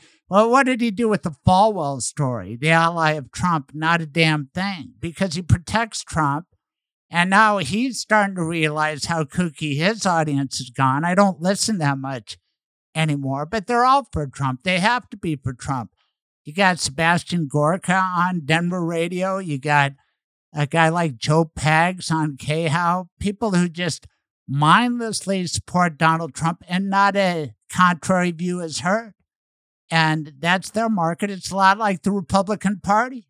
There's only one group that we really want to cater to, and that's the Trump crowd, and they have their way. And to me, it's a shame. It's ruining that form of media, and it does date back to Rush Limbaugh. I don't know why that has to be the model, but that's the way it is, especially now in Denver and throughout America. You take 77 WABC in New York, it's all right-wing nonsense. Rudy Giuliani has a show, and between that and the podcast they push out backing this Trump bullshit about rigged elections, that's where your sister and others are getting it from. Oh, I know. I used to say I was so frustrated because my sister, it wasn't like she quoted her husband quoting Fox News. Like, I'm like, she wouldn't even watch it herself. She would just say, well, he said, or she said, and I'd be like, I read newspapers. And one of my favorite moments came when Obama in 2012, his first debate was in Denver. It was at DU. And you might remember he did a horrible job. And I know this conservative woman from Colorado Springs who put a thing up on her Facebook saying, well, he was terrible, but the mainstream media will never report that because they love him. So I called up my brother-in-law, Big D. He was Obama's stage manager in the 2012 convention. And I said, send me the critical stories that I had found my own, but he had more. So I went onto her Facebook page and I go, what about this story? What about this story? One right after another. And they were all just ripping on a new one. And she answered to him, well, I didn't know. And I said, you didn't know because you watch Fox News and you believe Fox News. Correct. But just think back, that wasn't that long ago. And that was Mitt Romney and Paul Ryan in charge of the Republican Party. What a different party it was. Let's be fair to Republicans here. What a party it was. But the Democrats weren't saying, these guys are basically good guys, but we want Obama in. I mean, they were ripping them all new ones, too. I think it's interesting that George W. Bush and Mitt Romney are now the voices of reason. But when they were running for office, they were, hell on earth. Well, I mean, Romney was portrayed as milquetoast, and he put his dog on his car for that one ill-fated trip. But he was basically... I mean, this is back when Republicans could be trusted, like Wayne Williams. And how about that Secretary of State in Georgia, Brad Raffensperger? Isn't he an American hero? Yes, and I think the irony of this whole thing in Georgia is it's what happened in the governor's race in Georgia 2 years ago. It was the Georgia Secretary of State who was running for governor, and they felt like there weren't enough voting machines and all that in the black communities. And God loves Stacey Abrams for fighting back and winning on that.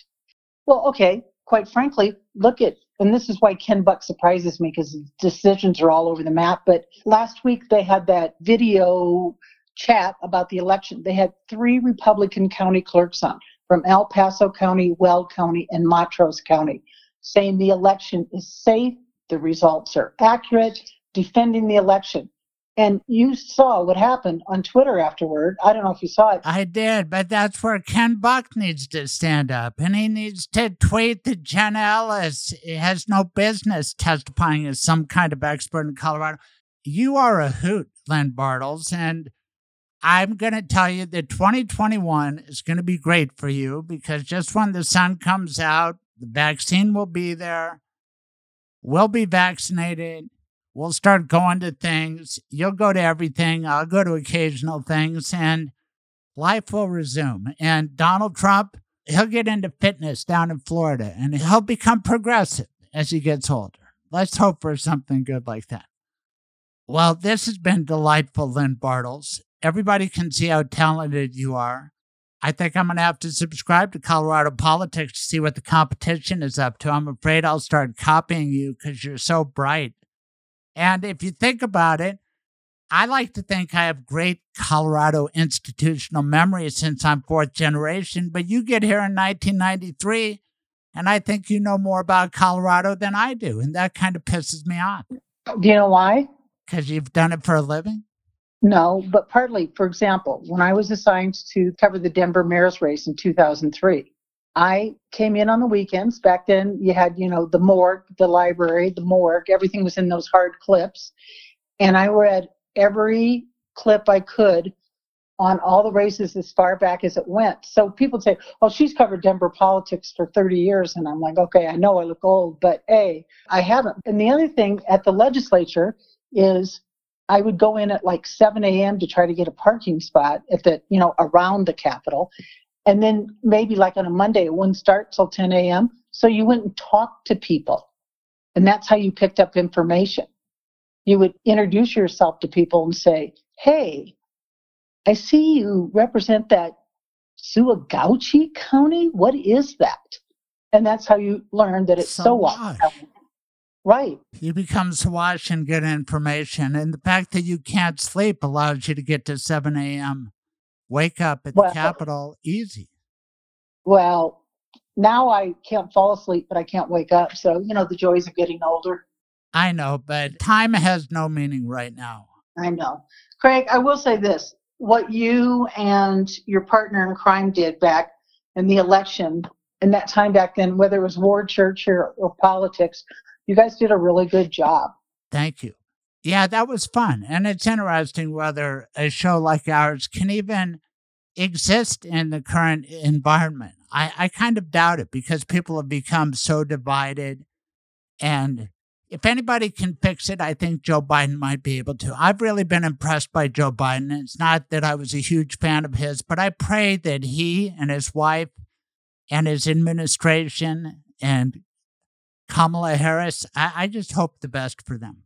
Well, we have to, because we have to do some repairing. Yes, we do. And we have to keep talking. Lynn, I really enjoyed our talk. Have a Merry Christmas and a Happy New Year. And happy holidays to you. Thank you. Bye-bye. All right. Bye-bye.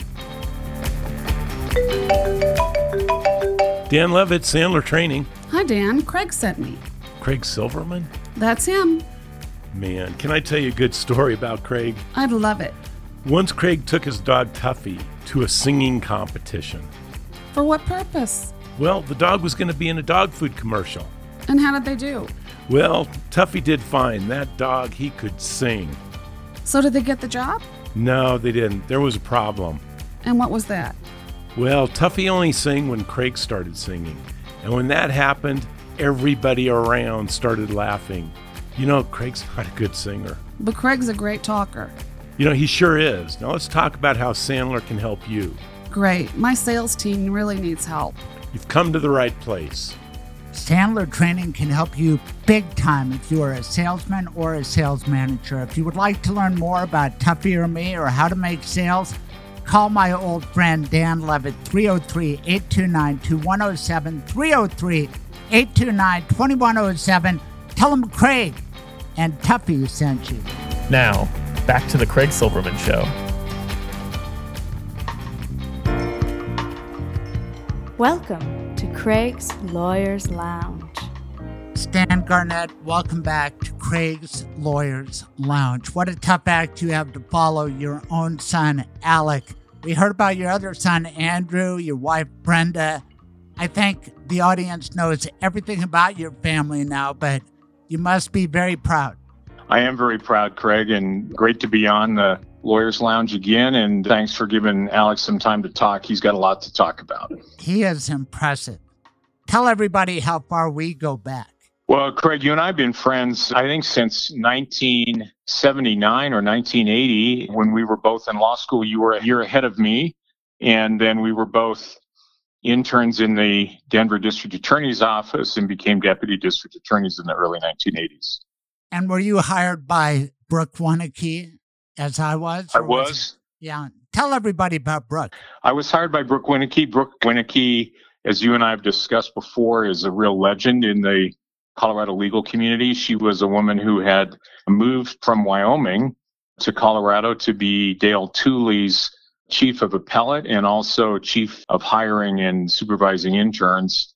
Was an absolutely delightful person. Brooke was, I believe, the first woman admitted to practice law in the state of Wyoming, and she tried the jury trials in Wyoming for several years before women could actually even sit on juries in Wyoming, and was a terrific lawyer, a great mentor, and a very good writer. I've been thinking about our experiences back in the day, and I think we might have been a little more advanced than other members of our society, because when I went to CU Law School, I think at least half of the students were female. A lot of our professors were female.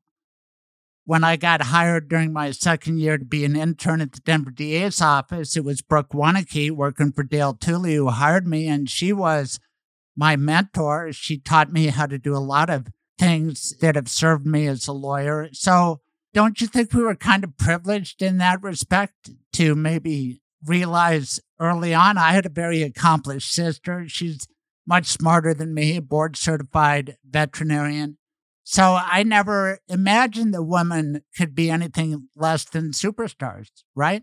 No, that's really true, Craig. We were very fortunate to have the mentorship we got in the Denver DA's office, particularly from Brooke. And I think we also really benefited from Dale Tooley's commitment, Dale being the elected DA at the time, to diversity in that office. They didn't call it diversity in those days, but Dale was very committed to having a DA's office that looked like the community he served in Denver. And there were a lot of women on the staff in leadership positions and a lot of folks from different parts of the community. So it was a great opportunity for us. Right, and my fellow interns included Belvita Golightly, who's had an amazing career, and of course Karen Steinhauser with all her accomplishments. Yep. And we had a great attorney named Michael Cohen and some guy, I don't know what happened to him, named Bill Ritter. Do you know whatever happened to that guy? Yeah, he's around. He's running the think tank or something, right? But yeah, no, it was a great group. And I'll tell you a funny story, Craig. I tried a very intense trial in 2016 in Boulder, very high-profile case with lots of press coverage. And in the trial, judge in the case was Maria Birkenkotter, who just got appointed to the Supreme Court. And the two defense lawyers were women. The defendant was a woman. My co-counsel was a woman. And the advisory witness was a woman. And I remember, and everybody's about 10 years younger than me too, or more than that. I was clearly the oldest one in the courtroom. And I remembered at one point when I lost an objection in a conference at the bench, thinking, is it because I'm a guy? And so I was teasing Judge Birkenkotter afterwards. I said, I wondered if there was some gender bias in the courtroom. She goes, yeah, well, welcome to what I experienced my first couple of decades practicing law. So the law is a profession that has changed a lot, and there's a lot of gender equity in the law, which is something I think we can all be proud of. And let's brag on you, because that was a tough prosecution, brutal case. A woman cut open another woman to get a child inside. I mean, just an amazing case, but not a lot of prosecutors would have taken that on themselves, but you did. Why did you do that? Well, I was really committed, Craig, when I was district attorney. I really felt the elected district attorney needed to put himself in the same position as the staff in terms of being willing to go to trial and handle contested issues and motions and pick juries and take cases to verdict. As you may recall, when I first took over in the Boulder DA's office in 2008, I was concerned the office didn't go to trial enough. So I wanted to send a message to everybody that I was willing to put the hard work into trial that I expected them to do. And you did prove that. And when we were growing up in Denver, there was a little bit of a looking down our nose at Alex Hunter in the Boulder DA's office because it was plea bargain city. Maybe Boulder didn't have as much tough crime, but there was a different ethos in the Denver DA's office. And again, you bring up powerful women who helped form lasting impressions. You know that when Lynn Huffnagel and Connie Peterson got to Denver District Court, they changed everything. And I was assigned to them, including Connie Peterson, for the death penalty case against Frank Rodriguez. So, yes, I was very used to powerful women. Yep. No, that's very true. Did you ever work in front of those two? Oh, yes. I handled a number of trials in front of both. As a matter of fact, Connie Peterson was appointed to the district court bench, I believe, in January of 1985. She was a Governor Lamb appointee, and that was right when I was transferred to felony courts. So I kind of learned to be a felony deputy in front of Connie Peterson and got to know her well. And then Judge Huffnagel was in the courtroom right next door, and I handled a number of things in front of her as well. So they were both fine judges. Right. And it was a great training ground. And I think I've got you figured out because I talked to your son, but you are competitive.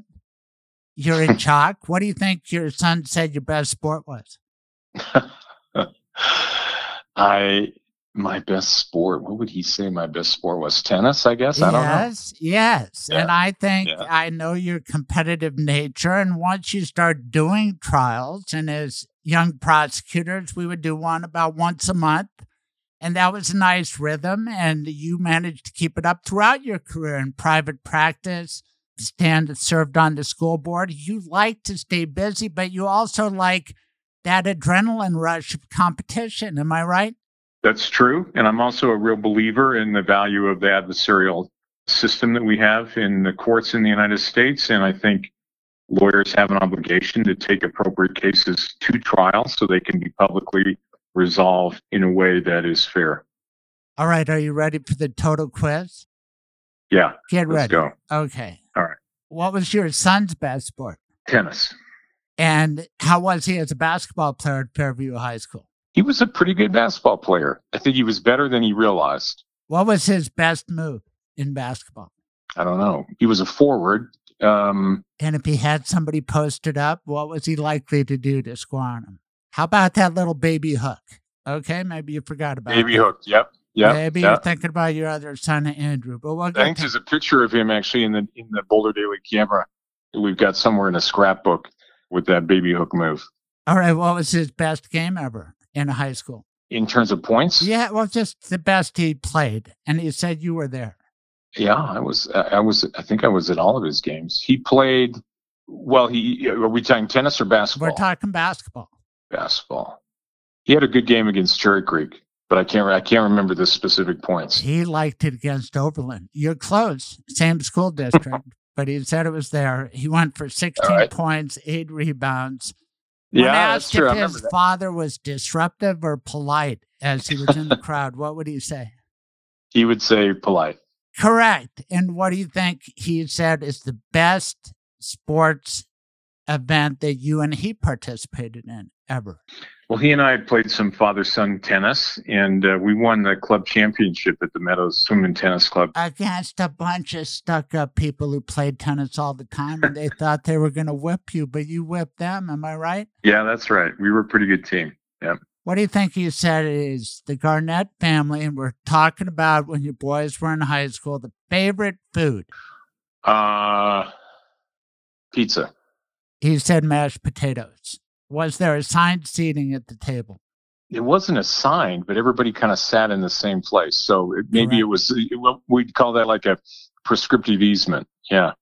Yeah. Let's turn our attention to Christmas. Is that a big deal for the Garnett family back in the day still? Yeah, it is. Yeah, sure. When is the correct time to open the gifts? Christmas morning. When does Christmas morning get started? About 9 o'clock. Because what happens at 9 o'clock? We finish eating breakfast. Your son said it was when you had your coffee made. That's when he told us you started him drinking coffee at what age? Yeah, I probably started him drinking coffee around 9 or 10. 9 or 10. He said 12, but I think you're in trouble with the authorities now. I'm not sure. I think you're more of the authority. Could they open anything before you and Brenda finally got up? I think we let them open one present.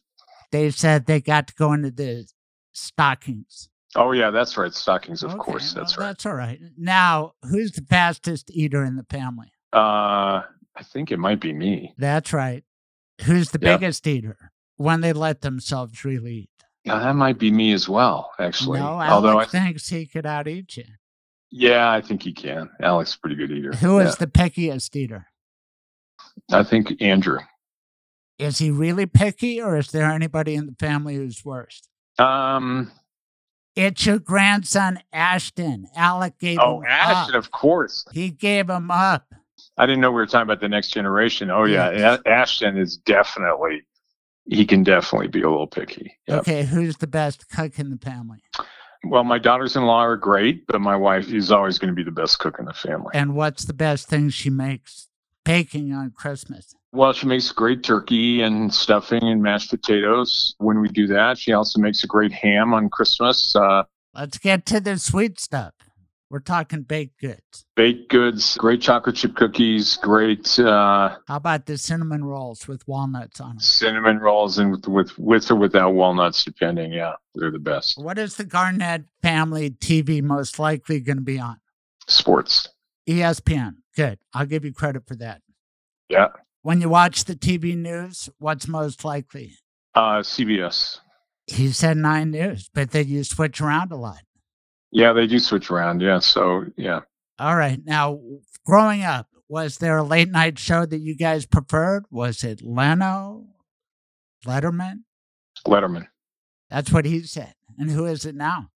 Well, I go to bed about 9 o'clock these days, but I certainly enjoy Bill Maher. I mean, it's great to be able to tape shows and watch them later. All right. What was the favorite Garnett TV show that would rally the whole family? If you get this one, I'll be surprised. The Sopranos. No, but that's a good answer. That definitely would work in my family. But he said 90210. Oh, yeah, not this generation. Maybe his generation. All right. Maybe that was him and his brother Andrew. Yeah, it could be. Who was the best Garnett family pet ever? Well, it would be Stella, the current bulldog, or maybe our golden retriever, Maggie. He gave it to Stella. Stella was the winner.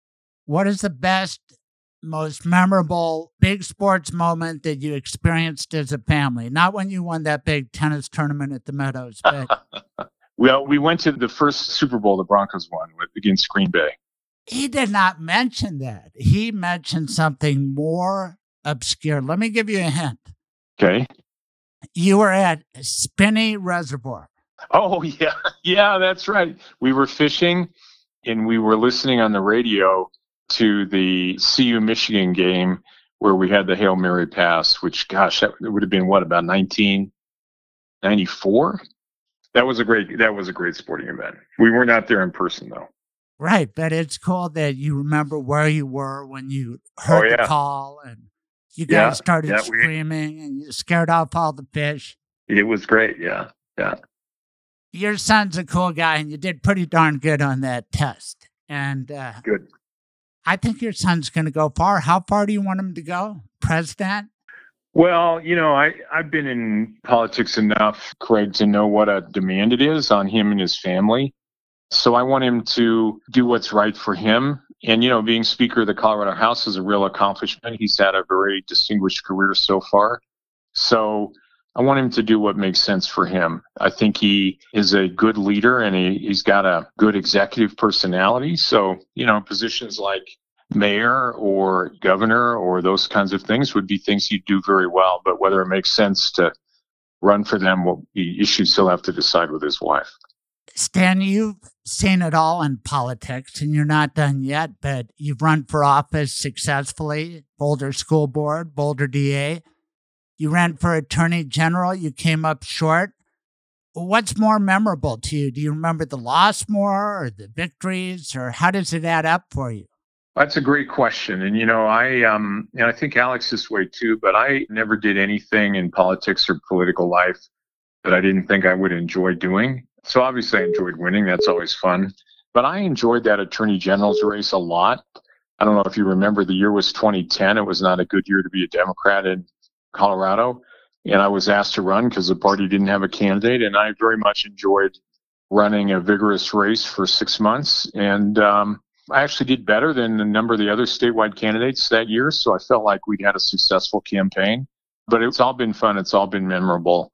And, total, I've served 17 years in public office of one sort or another. So I've enjoyed that chance to contribute to the community. And you were so successful in private practice. Let's talk about Phil Weiser. What do you make of him? Do you know him well? CU Law Dean. That's where I got to know him. What do you think? I do know Phil. I think Phil's doing a nice job as Attorney General. It's an important position in the Colorado system.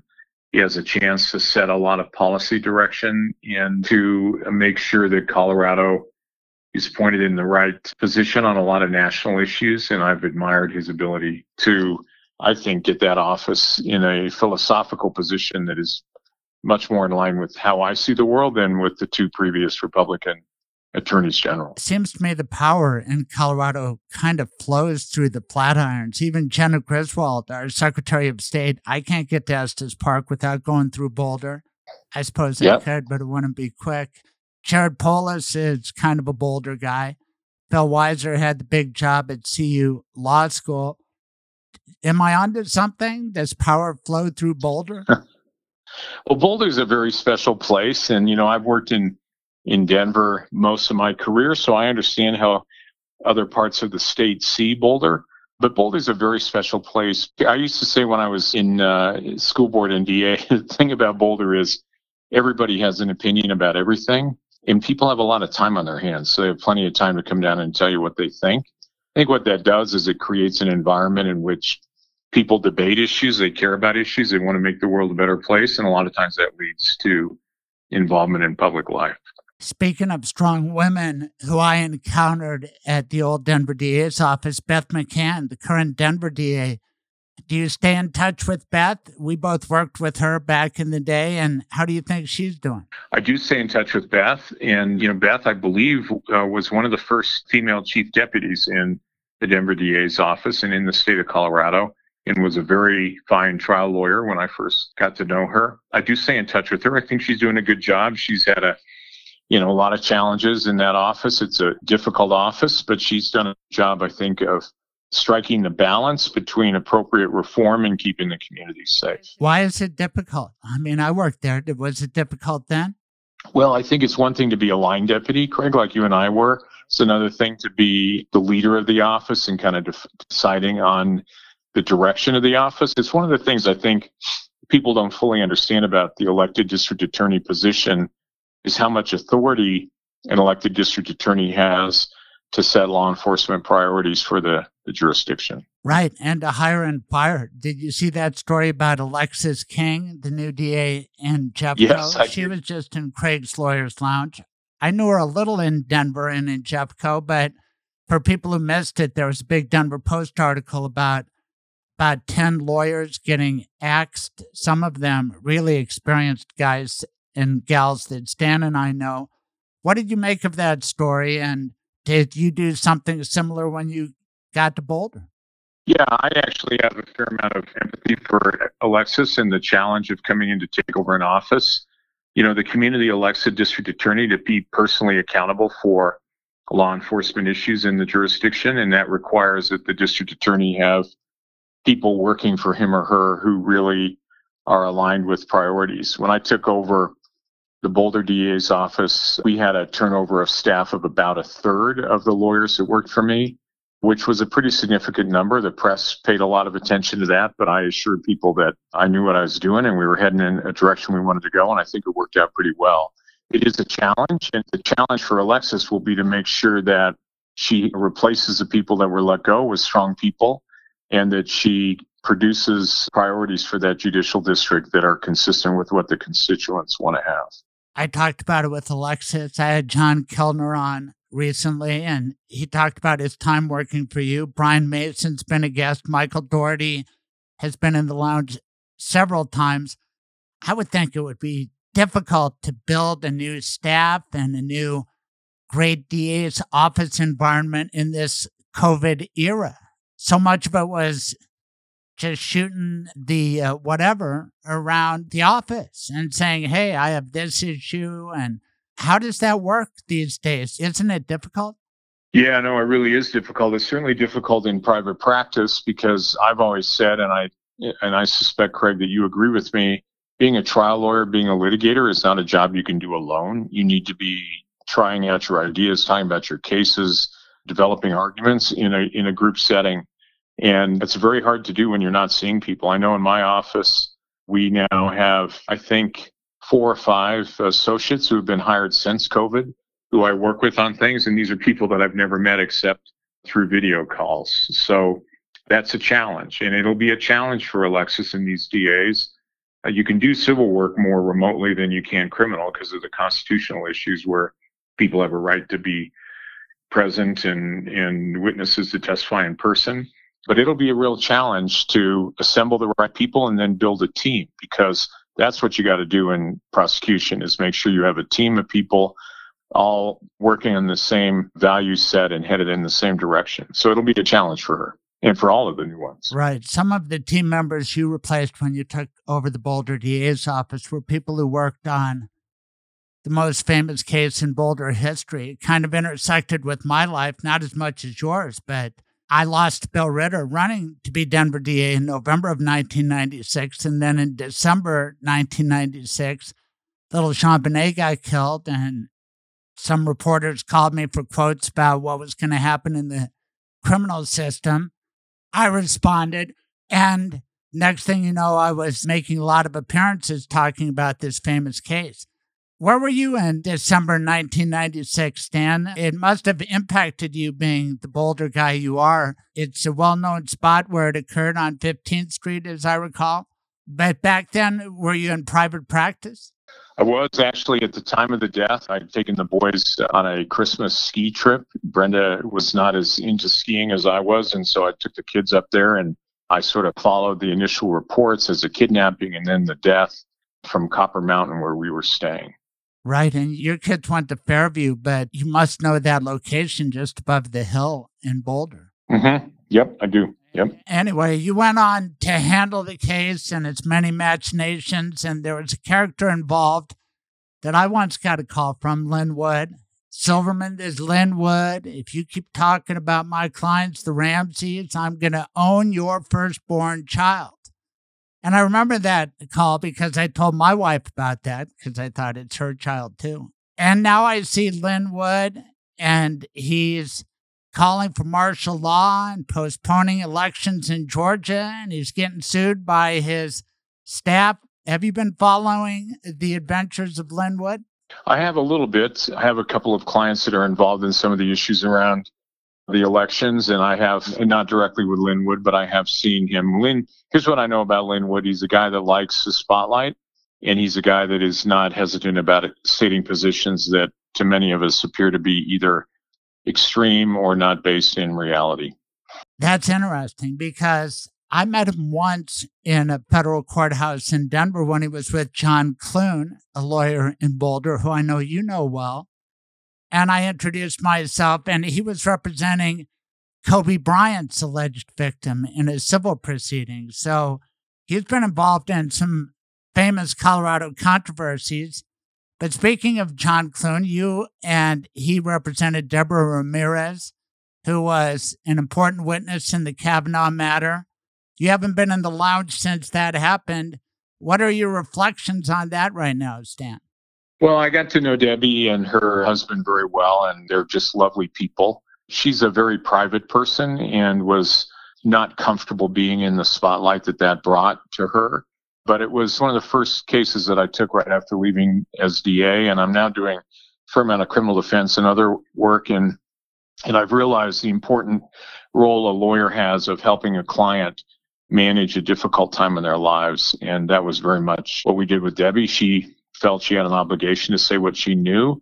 And part of my job with John was to make sure she got a chance to do that, but that we protected her from some of the crazy vitriol that her experience provoked. And what about yourself? I mean, there was a lot of vitriol thrown at you, and I got into it with certain radio hosts defending Stan Garnett, who I've known for a long time. And when you vouched for the credibility of Debbie Ramirez, I didn't think it was some plot by lefty pinkos to bring down Kavanaugh. I took you at your word. And now I understand you've known her for a long time. And what about that vitriol? Did it get to you? It had to be higher stakes than even the high stakes you've been used to.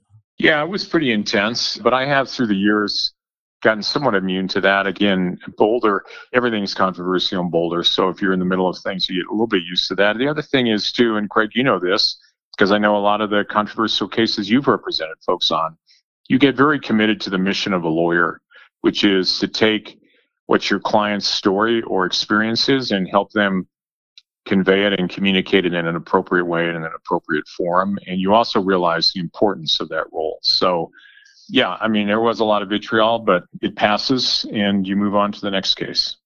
And do you forget about it? I mean, do the people who are hating on you, do you remember that? Or you remember everything, or do you just let it go?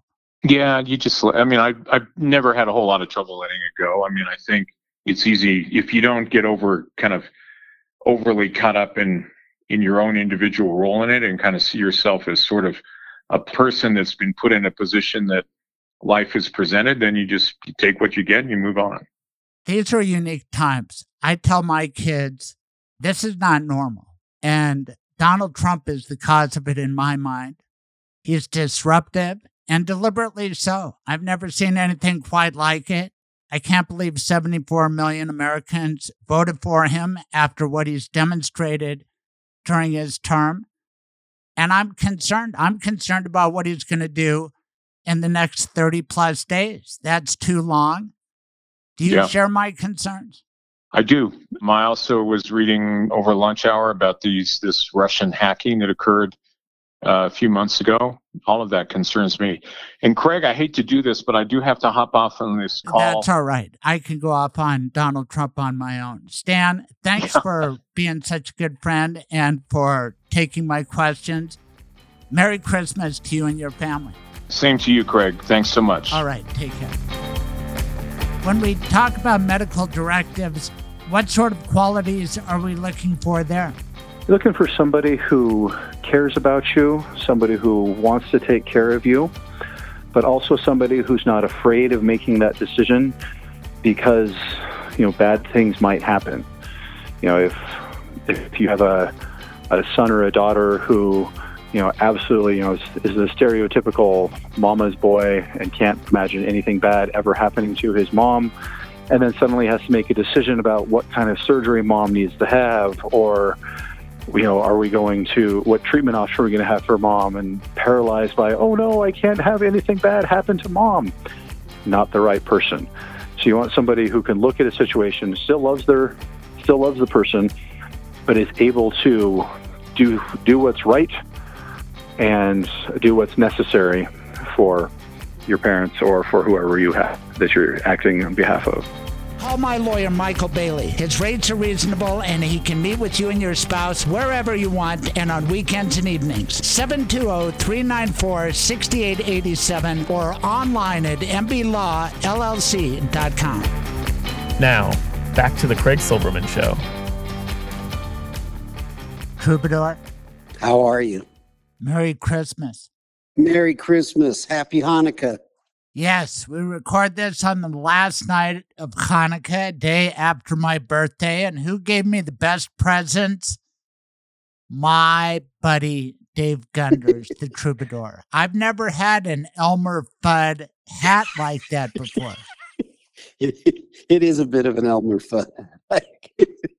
Sorry about that. That's all right. I wore it flaps up and flaps down. I like it flaps down. It's been a brittle week. A little frigid, but how are you, my friend? I am well. What is the Christmas season all about for you? Oh, well, friends and family getting together, enjoying the people you love, all of that, and the rituals of food and gift giving, everything like that. It's a little truncated this year. I like Christmas carols. How about you, Mr. Musician? So much. Sure. What's your favorite Christmas carol? Oh, I love all of them. O Tannenbaum comes to mind. I know a Jewish guy named Tannenbaum.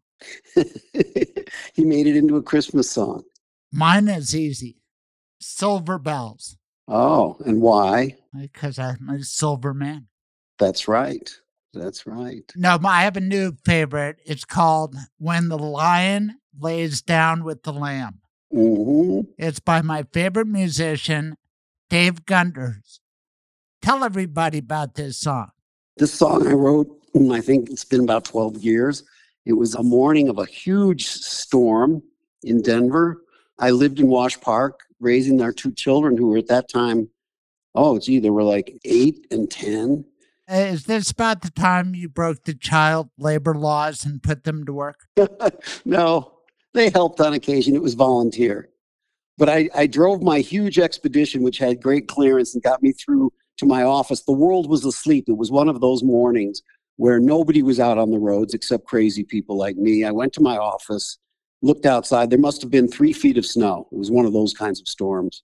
And it was just like a magical moment, and I wrote the song. You wrote a Christmas song. You know you're not the first Jewish guy to do that. Tell me. Well, I think White Christmas was written by Irving Berlin. Oh, that's a good point. Yeah. Yes. There's probably been a number of them. But it's cool that you wrote a Christmas song. It's perfect for our Christmas show. And my daughters were young. It was one of our early efforts together. So you'll hear they weren't necessarily on pitch, but I love the way they sang. I feel bad about this pandemic Christmas because so many people are missing out. And think about us. No Chinese restaurants will be open. Yeah, well, you're right. There's a lot of people missing out. You and I have talked about it many times. We're so fortunate compared to so many others. And we kid around, but these are divisive times. And your song, your Christmas song, has that message about united we stand, divided we fall. Right. Yes. And the imagery of the lion laying down with the lamb. That's what we want for everybody. Peace on Christmas. That's right. And I feel bad that families can't get together. Thanksgiving, Christmas, but alibi, as our people say. God willing, next year will be a lot better, 2021. I do believe that. We're on the cusp of this vaccine era. And, I think people just have to tough it out through the winter. That's right. But it is tough, yeah. Especially people living alone, not being able to get together with their families. Right, but they have the music of the troubadour. And here it is, my new favorite Christmas song, When the Lion Lays Down with the Lamb. Thank you, troubadour. Thanks, Craig.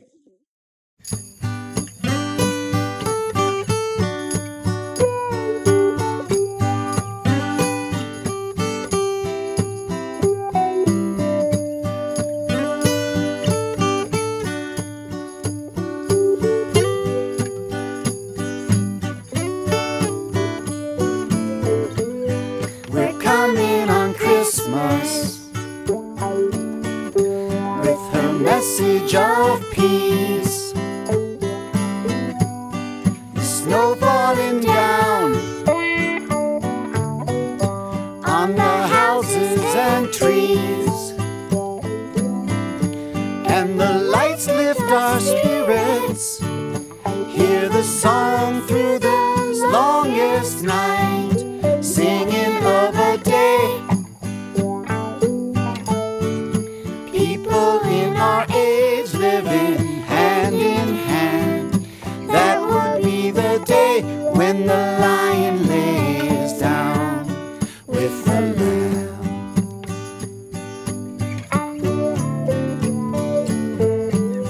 Which star could guide us?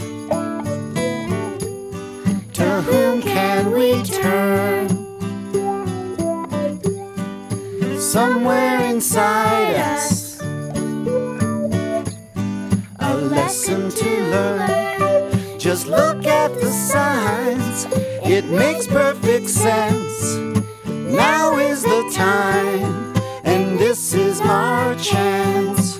Looking for the day when the lion lays down with the lamb.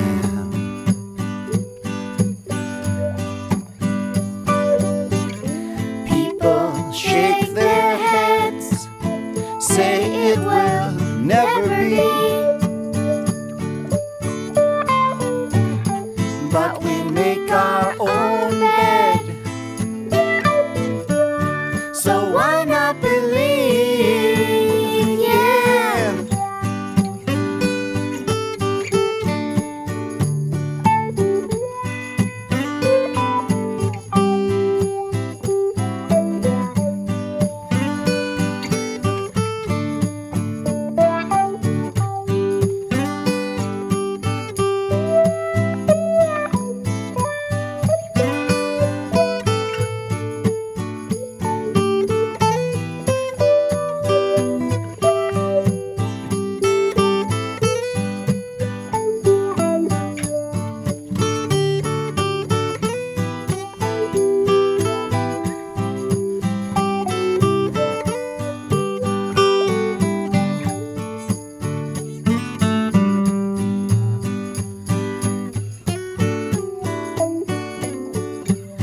Our future depends on what we decide. It may be our nature, it may be our pride. If they stand in the way, we'll break down the walls. United we're safe, divided we fall. Looking for the day, some fundamental change in the hearts of man. That would be the day when the lion lays down with the lamb.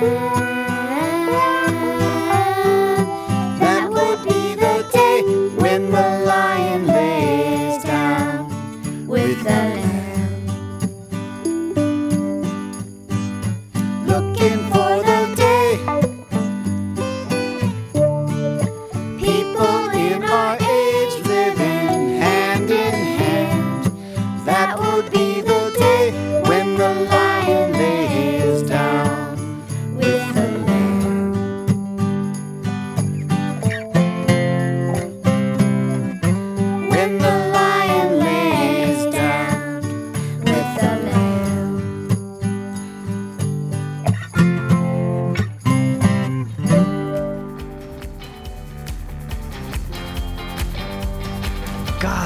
It's hot in here. Did that toaster catch on fire? It wasn't that. You choked on that bite of burnt bagel. Why is everything all red? The heat is unbearable. Where am I? Excuse me, Your Dishonor. May I step in on behalf of my client? Mr. Silverman, proceed. Tell me one redeeming good thing your client did. He was a faithful listener to my radio show. Not good enough. He had decency and compassion for his family. He did end-of-life planning with Michael Bailey. The Michael Bailey? That is kind to your loved ones. That is smart and way too decent for this place. Your client can go. And what about me, Your Despicableness? Why should I? Michael Bailey is my lawyer, too. Go on then. Get out of here.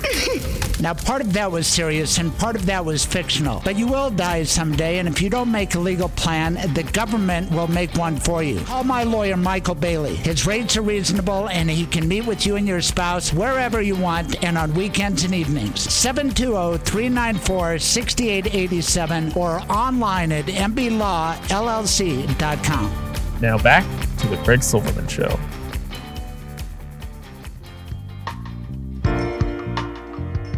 Welcome to Craig's Lawyers Lounge. Hello, this is Michael Bailey. Hey, Michael. Craig. Hey, Craig. Good to hear from you. Merry Christmas, Michael Bailey. And happy Hanukkah to you, sir. Thank you. Speaking of which, what was that character's name in A Wonderful Life? Isn't Mr. Bailey That was involved? George Bailey. George Bailey. It was Uncle George. Uncle George. We love Uncle George. He's a lot more fun at parties than Uncle Beetle, so. So what is Christmas like for the Bailey household? Well, I kind of go crazy with Christmas lights. My Christmas display is, I probably got 15,000 lights in my Christmas that I put up. What? And we enjoy that. Now, is there ladder climbing involved? No. No ladder. My house is set up so I can go out the second story window and just be on the roofs because there's a first floor roof and a second floor roof, so I can just stand on the roof and put everything up. Well, good. You're a great lawyer. And in your business, which involves the end of life, you got to be careful, Michael, right? We're all only a misstep away. It's true. I had a junior high math teacher who was paraplegic because he fell off a ladder putting up Christmas lights. So I'm always very careful. I put them up in November when there's no snow and ice, and then just, have them up, and you're as careful as you can be because you never know what's going to happen. Okay, tell us your Christmas tradition. When are gifts exchanged? Christmas morning. We get them all under the tree, and then Christmas morning we have rules on our kids can't wake us up before like 6:30 or 7, and then we go down and do Christmas presents all together as our immediate family, and then we tend to head up to Grandpa and Grandma's house and do family presents in the afternoon. Oh, how fun is that? How did you negotiate with your kids for that 6:30 or 7 o'clock rule? That's not great bargaining. I would have gotten, of course, I've never had Christmas, but I would have said, I'm sleeping until 7:30. Well, the ability to sleep into 7:30 is something that you have that I don't, because I'm normally up by 6:30 or 7 with the kids anyway. But, Christmas morning, they're up at 5, and I'm like, no, this is how it's going to be. You're not going to come get us till 6:30 or 7. That's just how it is. And that's when the dogs start to stir anyway. So it's an okay time. Right. And after all, you know how to celebrate Christmas. Do you do things just the way your parents did, or do you modify it for your own household? Modified for my own household. Because, if we did everything the way that my parents did it, then none of my wife's traditions would be included. So got to account for both there. Okay, I'll put you on the spot. What's one thing from your wife and her family that you have incorporated into the Bailey Christmas?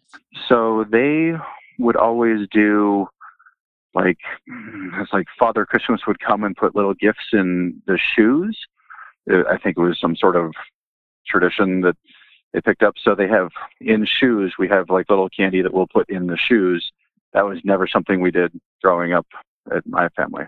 Gosh, I thought it was stockings. What do I know? It's like Ross Kaminsky with that sock, shoe stuff, whatever that is. But we do stockings too. Just it's in the shoes. There's like Old Father Time or something. So, it's just slightly different. And can the kids go into the stockings before you wake up? We've kind of said, because we live in a 2-story house, we're like, hey, everybody needs to stay upstairs until they go downstairs, because we have to go down and we have to take pictures on the stairs and then pictures of everything and then pictures as they're opening things, because we want to preserve memories for later on down the line. We have 8 days of Hanukkah, but normally you have one big party. And my mom came up with an expression which I don't live by, especially in the age of the smartphone and its camera technology. But she would say, don't let the camera dominate the celebration. We've all seen that, right? Right. Well, that's why we do the pictures first, and then we can celebrate afterwards. But we've got them connected. It's like a wedding. And I didn't know you back then, but it was 26 years ago, and we had a great wedding at Beth Joseph Synagogue. And then we took pictures afterwards, and that took way too long because all my buddies were drinking and getting food, and I was hungry, and I wanted to be with them.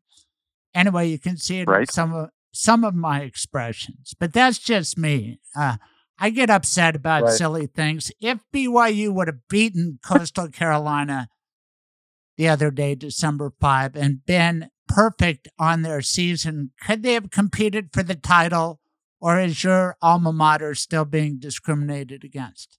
Well, they could have competed for the title, but they would not have been given the opportunity. That's what I'm saying. It's separate but unequal. Well, there's Power 5 conferences, and the SEC has done a great job of promoting the SEC, whether or not they're the SEC or not. There's this kind of whole thing, and BYU is, they play football. They play football pretty well. They won national championship from 1984, but they don't focus on football, and they're not super great at self-promoting their sports programs. So I think there's enough self-promotion that goes on from the SEC in favor of Alabama or the ACC in favor of Clemson. And I'm not taking anything away from those teams, which are great teams. But I don't think BYU quite has the institutional clout or the established athletic reputation to be able to say, hey, we need to be involved in this conversation. Neither does Cincinnati. As a Colorado guy, I think we have a Rocky Mountain chip on our shoulder because this part of the country gets overlooked just a little bit too much. And I'm thinking of sports. I'm thinking about you being a referee for high school basketball, and there isn't any high school basketball. And my gosh, what a terrible thing for all the competitors out there. Right. The start of the season got pushed back to January, and now it's been pushed back to February. And I'm like, these poor kids, for most of the kids who are trying to play, this is the only time they're going to play competitively their entire life. There's just the numbers are much smaller at a collegiate level. And so all the kids who lost their, state championship games last year, and now they're like, okay, well, we were juniors, we can be seniors, we can play our senior year. And now it's getting pushed back and reduced. And I understand the need to be safe in the time of COVID, but you do feel bad for the poor kids who just want to play. You try to find a silver lining, but there really isn't one. And if you could play even on the collegiate level, then there's going to be a backlog there too. And everything gets distorted. But life is full of ups and downs, and that's kind of the business you're in, Michael Bailey. And I know you had a great year, and that's because you deliver great services. Tell everybody what you can do for them. I know because you are my lawyer. Trish and I feel so much confidence with you as our lawyer. You ask the right questions, and you're on top of the law, and you let us know if any changes are needed. Tell everybody what you can do for them. So I can help you get prepared for the end of life and what happens to your stuff. And more importantly, I can help you understand how we get from here to there. Because nobody wants to dwell on, oh my gosh, I'm going to die. What do I do with my assets? What do I do with my stuff? We talk about it, but then we say, okay, that's great. That's what's going to happen when you die. But now we want to get from here to there. Because, I don't know about you, Craig, but I'm not planning on dying anytime soon. So we want to go from... I hate to break it to you, but none of us are going to get out of this alive. And probably at some moment, we're going to be told, hey, this don't look great.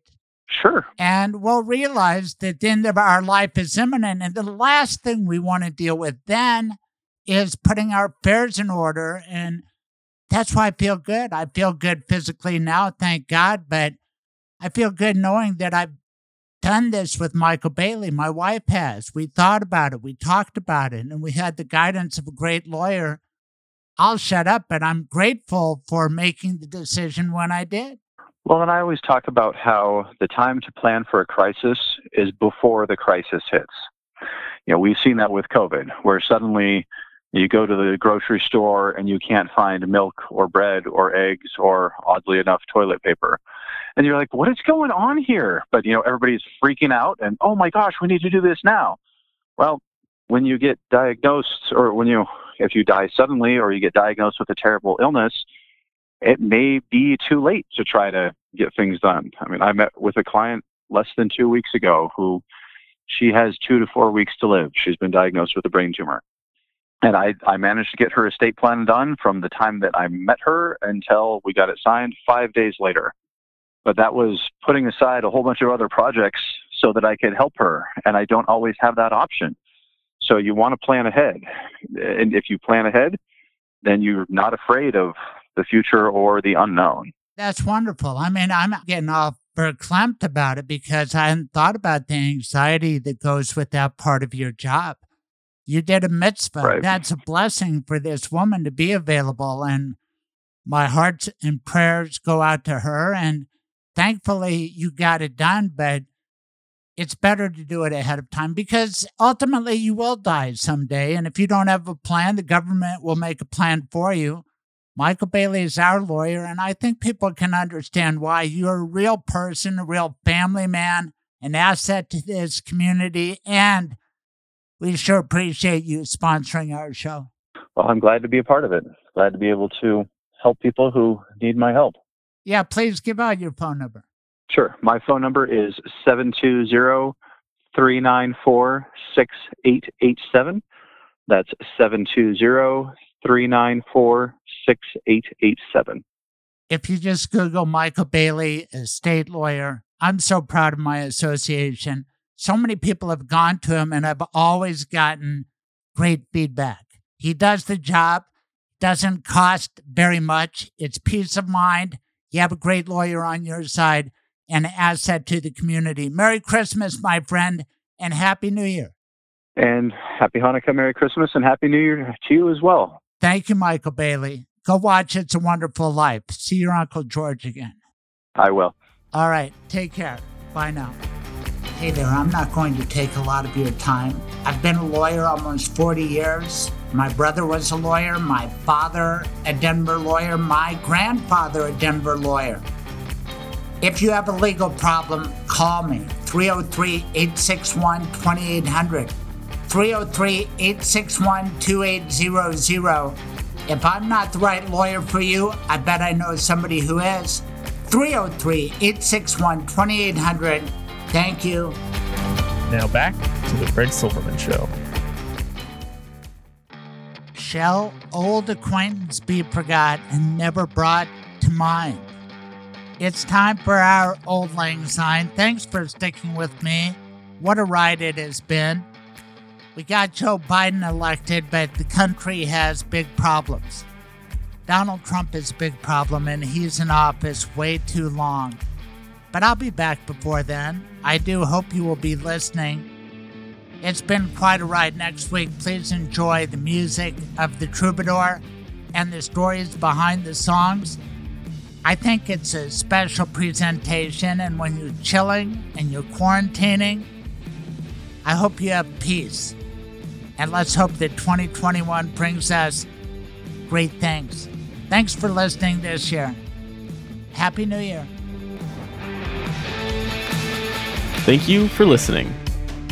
Tune in live every Saturday morning, 9 to noon Mountain Time. Visit thecraigsilvermanshow.com for the podcast, blog, and more. Be sure to subscribe on all major podcasting platforms to be updated when new episodes are available. This has been The Craig Silverman Show.